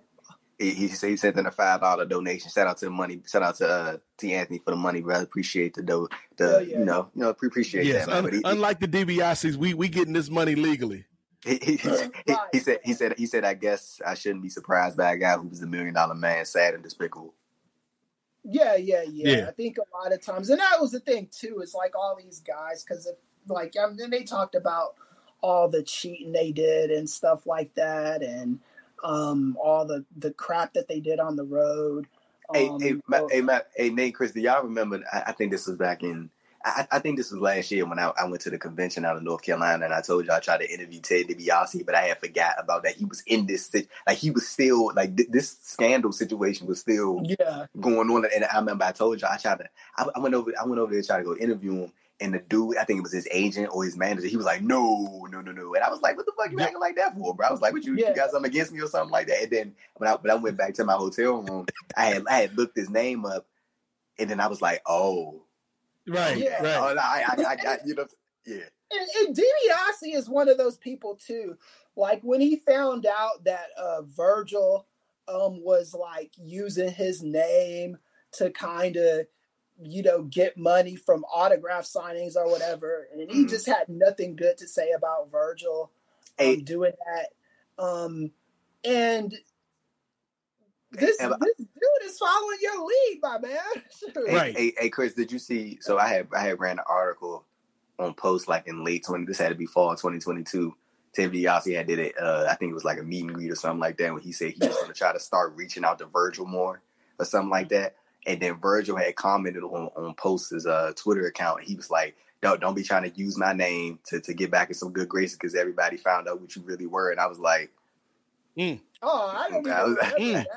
Yeah, he like put it on his Instagram and everything. Like he essentially was saying like, people finding out, I guess, who Ted really is or something like that. And he was like, "Don't be trying to use my name to get some goodwill points or whatever like that." Like talking about you gonna reach out to me. He was like, "I ain't heard from you not once." So don't try to don't try to act like you know what I'm saying. No, he called him on his stuff. So man. Well, good for Virgil. I historically speaking, I've met Virgil a couple times. He probably doesn't remember me.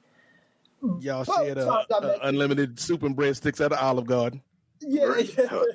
Both times I met the dude, he wasn't the nicest guy, to say the very least. But he doesn't deserve to, the stuff that's been happening to him and whatnot. And Ted DiBiase going on talk shows and just bashing this dude. Yeah, he be going in on Virgil, bro. Yeah, he be going in. Yeah, it'd be one thing if you weren't doing the exact same shit. You know what I'm saying? That part. At least with Virgil, that part. He's just using your name to tell people I bought an autograph from that dude. He's charging $20 for him. Whatever. $20. I don't give a fuck.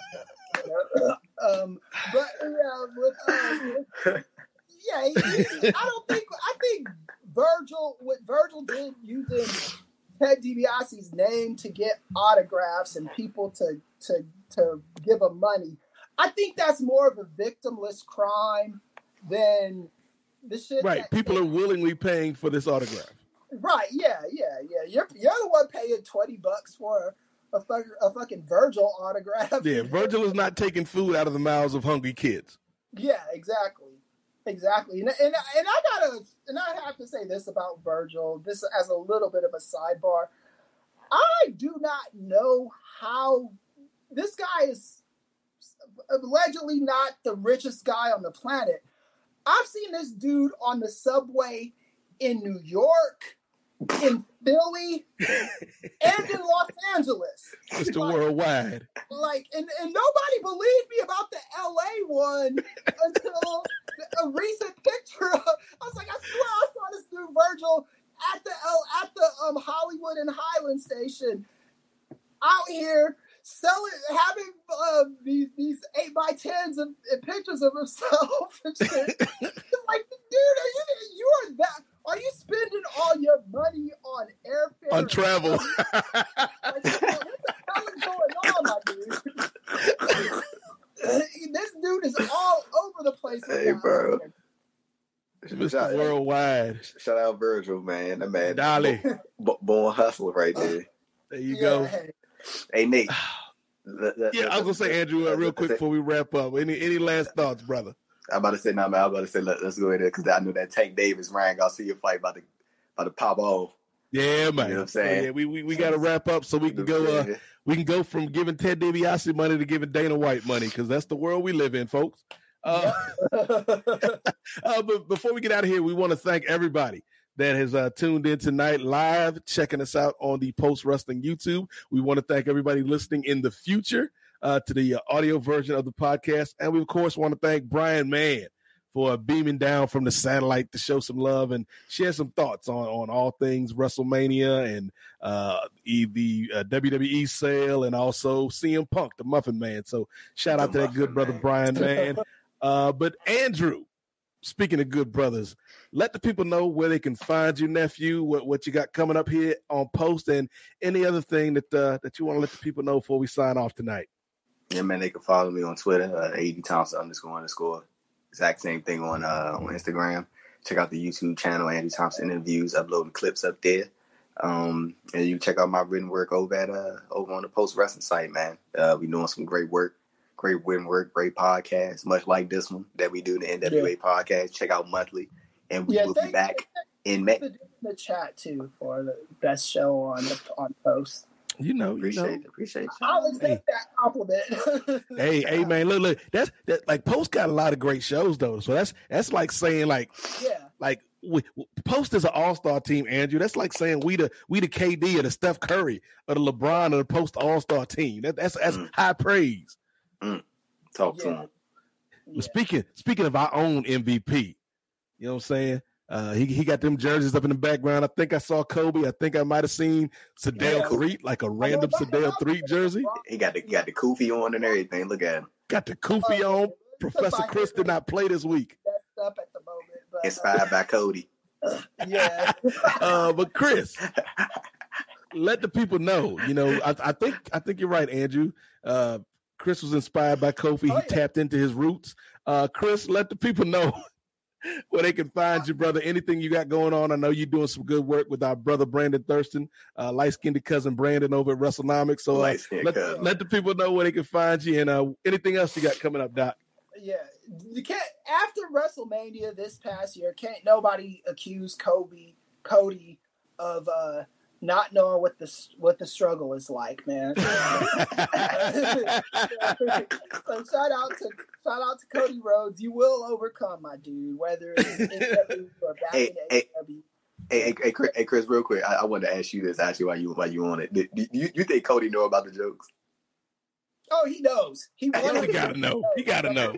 About it. So, he gotta know.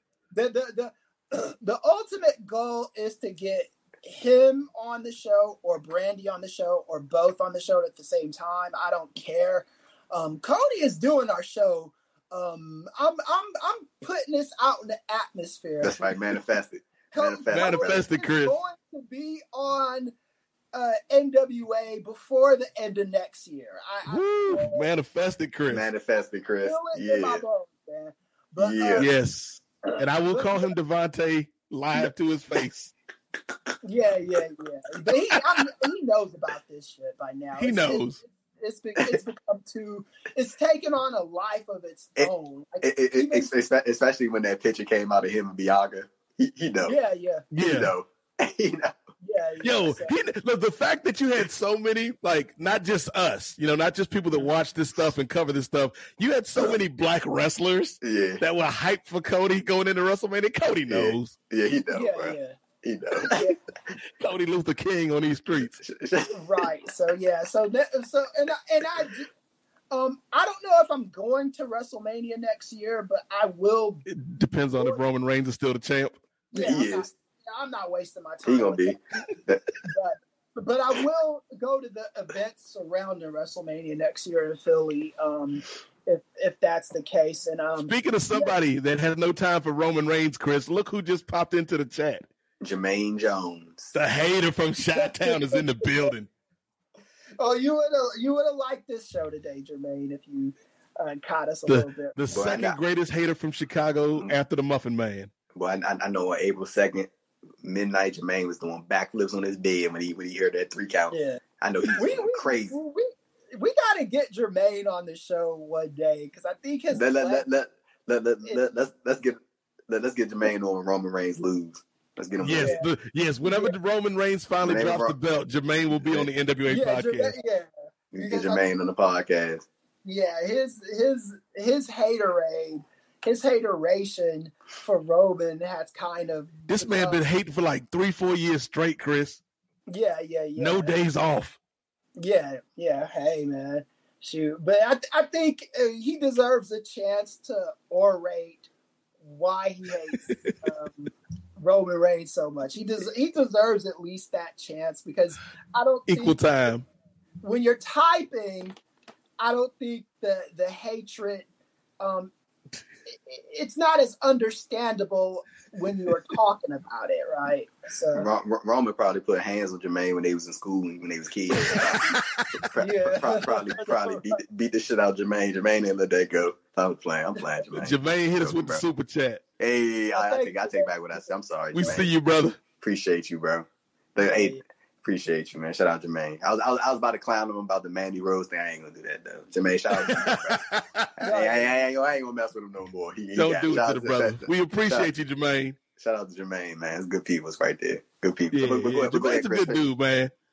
Finish your outro, Chris. We got all sides. Yeah, what else you got going on, Chris?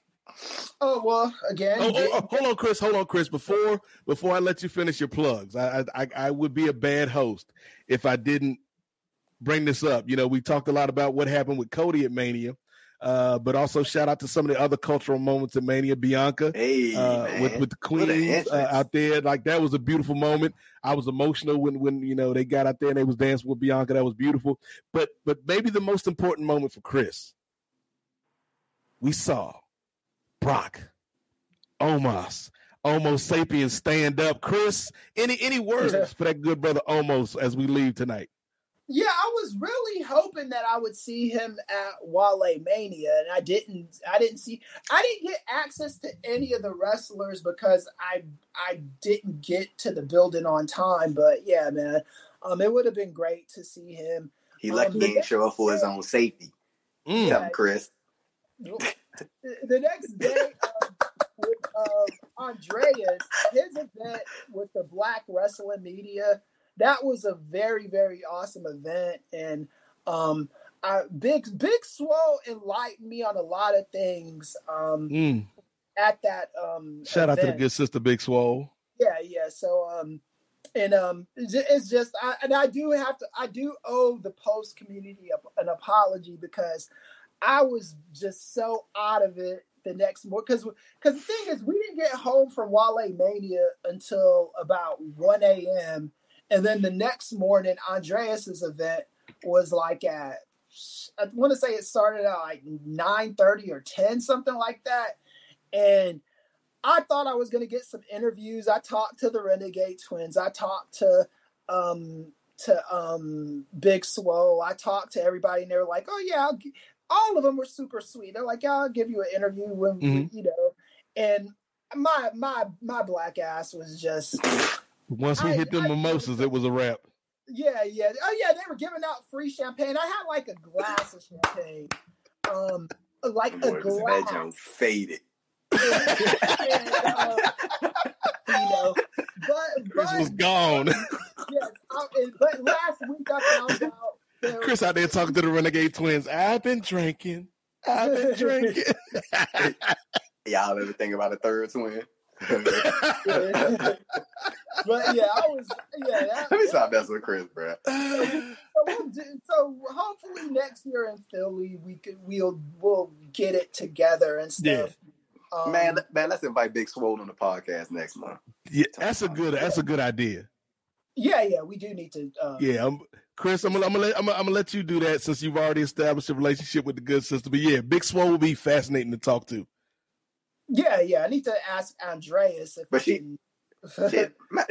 reach out to Big Swole. Shit, I send her email. And the thing, I seen her on podcast too, but she good with like talking about like, cause I mean, a lot of wrestlers, they don't like talking about like current, you know what I'm saying? Cause they know these people and it's like, but she be, you know what I'm saying? She down to talk about the reports and all that stuff. She cool. Yeah, and she went off on like Tony Khan at that event too, you know?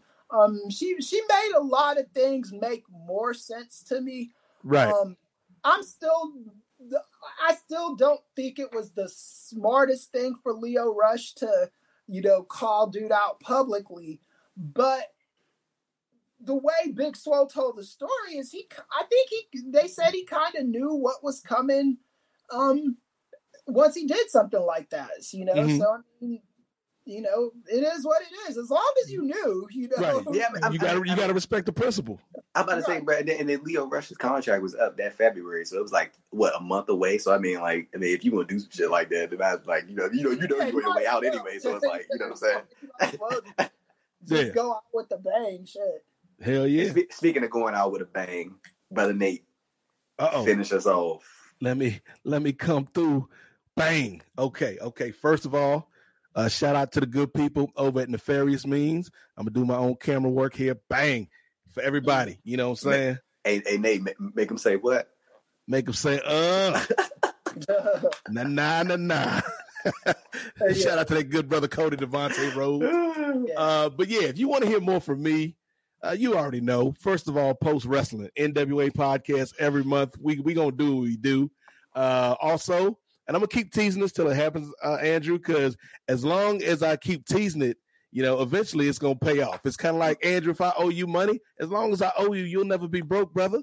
Man, and I'm about to say, Nate, it's like building to the CM Punk's return. You know, you ain't gonna know it till you know. You ain't gonna know it till it happens, right? It's the worst kept secret. But the Rocky Maivia picture show is here on Post Wrestling. Check out the archives. Brian Mann has been a guest. Andrew's been a guest. Chris has been a multiple time guest on the Rocky Maivia picture show. So check out the archives and stay tuned, because you never know when that Black Adam episode might drop. It might drop next week. It might drop 52 weeks from now. You never know.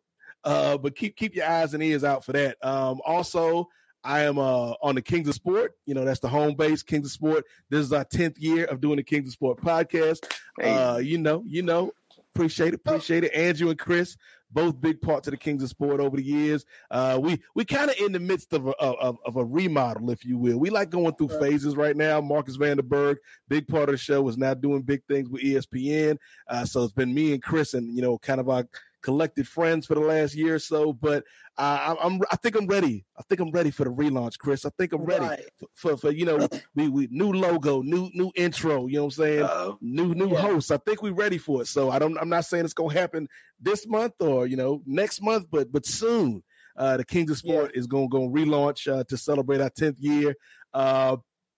Check out the Patreon while you're waiting for that, though. Patreon, $5 gets you in the door. If you want to pay more, I'm not going to stop you. Not in this economy. I know some of y'all got that tax money. So, you know, we would appreciate that. $5. Patreon.com/The Kings of Sport. Over 300 hours of audio, video, talking sports, wrestling, politics, pop culture, movie reviews, a lot of stuff on there. Sports, of course. But check that out. And then the last thing I'm going to promote is the Multiverse of Color. It is an venture that was formerly known as the DC TV podcast, but because Warner Brothers is all crazy, Chris, Andy and the crew over there decided to rebrand it. So it's going to be, not only podcast content, but articles, videos, talking about pop culture and nerd stuff through the lens of multicultural contributors. And I am part of the Lituation Room, which is me, Vanessa Shark, Clement Bryant, and the wonderful Brittany Monet. Check out the Lituation Room. We should have an episode out next month talking about some stuff, maybe the Marvels, maybe Guardians of the Galaxy Volume 3. Who knows? Maybe we'll still be talking about Black Adam because it changed the game, Chris. The Hollywood has never seen anything before or since that could match what Black Adam brought to the table. But for everything else, follow me on Twitter at N.W.A. MOZAIK at Nate Mosaic. Also, if you out there and you nice with your editing skills or you might be nice with your podcasting skills, holler at me. Because like I said, Kings of Sport going through a relaunch. So I want to bring in as many new voices to the table as I can. So, check out. What you got, Chris? What you got? Tomorrow, yeah, Chris, hold on. Let me put you back front and center, Chris, because I'm excited for this. Chris, it was originally supposed to be me and Chris, but work got in the way. So, Chris, tell them what you got going on Sunday, like Sunday, in 30 minutes. It'll be Sunday. So tonight, tell them what you got, Chris. Yeah, I'm gonna be on One Gotta Stay tomorrow. So check that out. And I didn't even realize that me and my dude, Amaru Rue?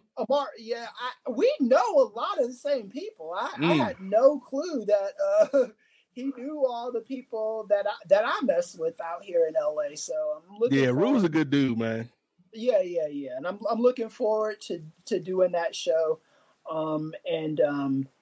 I just wanted to make sure that I gave him, because I did promise him I would promote it, but all this wrestling talk. Yeah, check Chris out tomorrow, 3 Eastern. One Gotta Stay, Andrew. Basically, what they're going to be talking about tomorrow, they're going over John Cena, The Rock, Dave Bautista, or The Field, and choosing who is the best in terms of wrestlers acting. So that's going to be a crazy conversation. Big Dave. It's Big Dave, bro. Andrew, how could you say that after you watch Planet 51, Andrew? Hey, real quick. I got to say this because I know we've been going on the Planet 51 joke. Nate definitely gave me my chance to redeem myself. What was that movie with Kevin Hart and The Rock? What was that? Oh, Central Intelligence. Intelligence. Nate was definitely loved it. That was one of my favorite. Definitely better than Planet 51. I can, but was that during the pandemic? Was that early pandemic? I think it was early pandemic. Yeah. Well, I mean, I wasn't doing shit anyway, so it's all look, low key. I hate to say it like this, Andrew, because a lot of people were struggling during the pandemic. I lost, people close to me during the pandemic. But in terms of creating stuff, that was a crazy time. It was just all of us is in the house with nothing to do. Let's do a show. Ain't got nothing better to do. Yeah. Ain't got nothing better to do. Hey, but look though, y'all said y'all about to relaunch Kings of Sport. Look, hey man, look, I ain't saying nothing. But I'm saying something. There you go. That's all. Okay. Kind of like what I was doing earlier with Brock and Cody. If you know, you know. If you know, there you go. You know what I'm saying? might already got a deal worked out. You never know. You never know. Andrew Thompson. I probably already signed a contract. From nephew to king. You don't even know. Well, that's gonna do it, man. Because for real, I think Wei Ting is standing in the corner, just looking at all this bandwidth that we done ate up tonight. So we sorry, but you know what it is. You know how we do. We love Wei Ting, the man. Brother. Shout out to John and Wei for providing the platform, man, and shout out again to everybody watching or listening. We appreciate it. We'll do it again next month, maybe talking with Big Swole. So we'll see, but either way, it's gonna be a fun show next month. Next month, I believe, is before Double or Nothing, so we will be doing Double or Nothing predictions. Yes, we will be doing Double or Nothing predictions. So I'm sure we'll be talking about the Muffin Man again. We can't get away from him. I wonder what Vince is going to do in the next month to get us to talk about him again. He going to do some shit. He going to do something. He going to grow his mustache thicker. Out here looking like my man off the Addams Family. But anyway, for Chris. For Chris, for Andrew, and for our special guest, Brian, man, I am the Godfather, Nate Milton, and we appreciate y'all for checking out this episode of the N.W.A. podcast exclusively here on Post Wrestling. You can't get this anywhere else. Not on Peacock, not on HBO Max. You only get this at Post Wrestling. And no, Andrew, I'm not stalling just so I can find where the theme music is. I'm really meaning that. But yes, for Andrew, for Chris, for Brian, man, I'm the Godfather. Appreciate y'all for listening tonight. We had a lot of fun. We're going to do it again next month. And remember, the revolution may not be televised, but it damn sure will be podcasted. See y'all next month.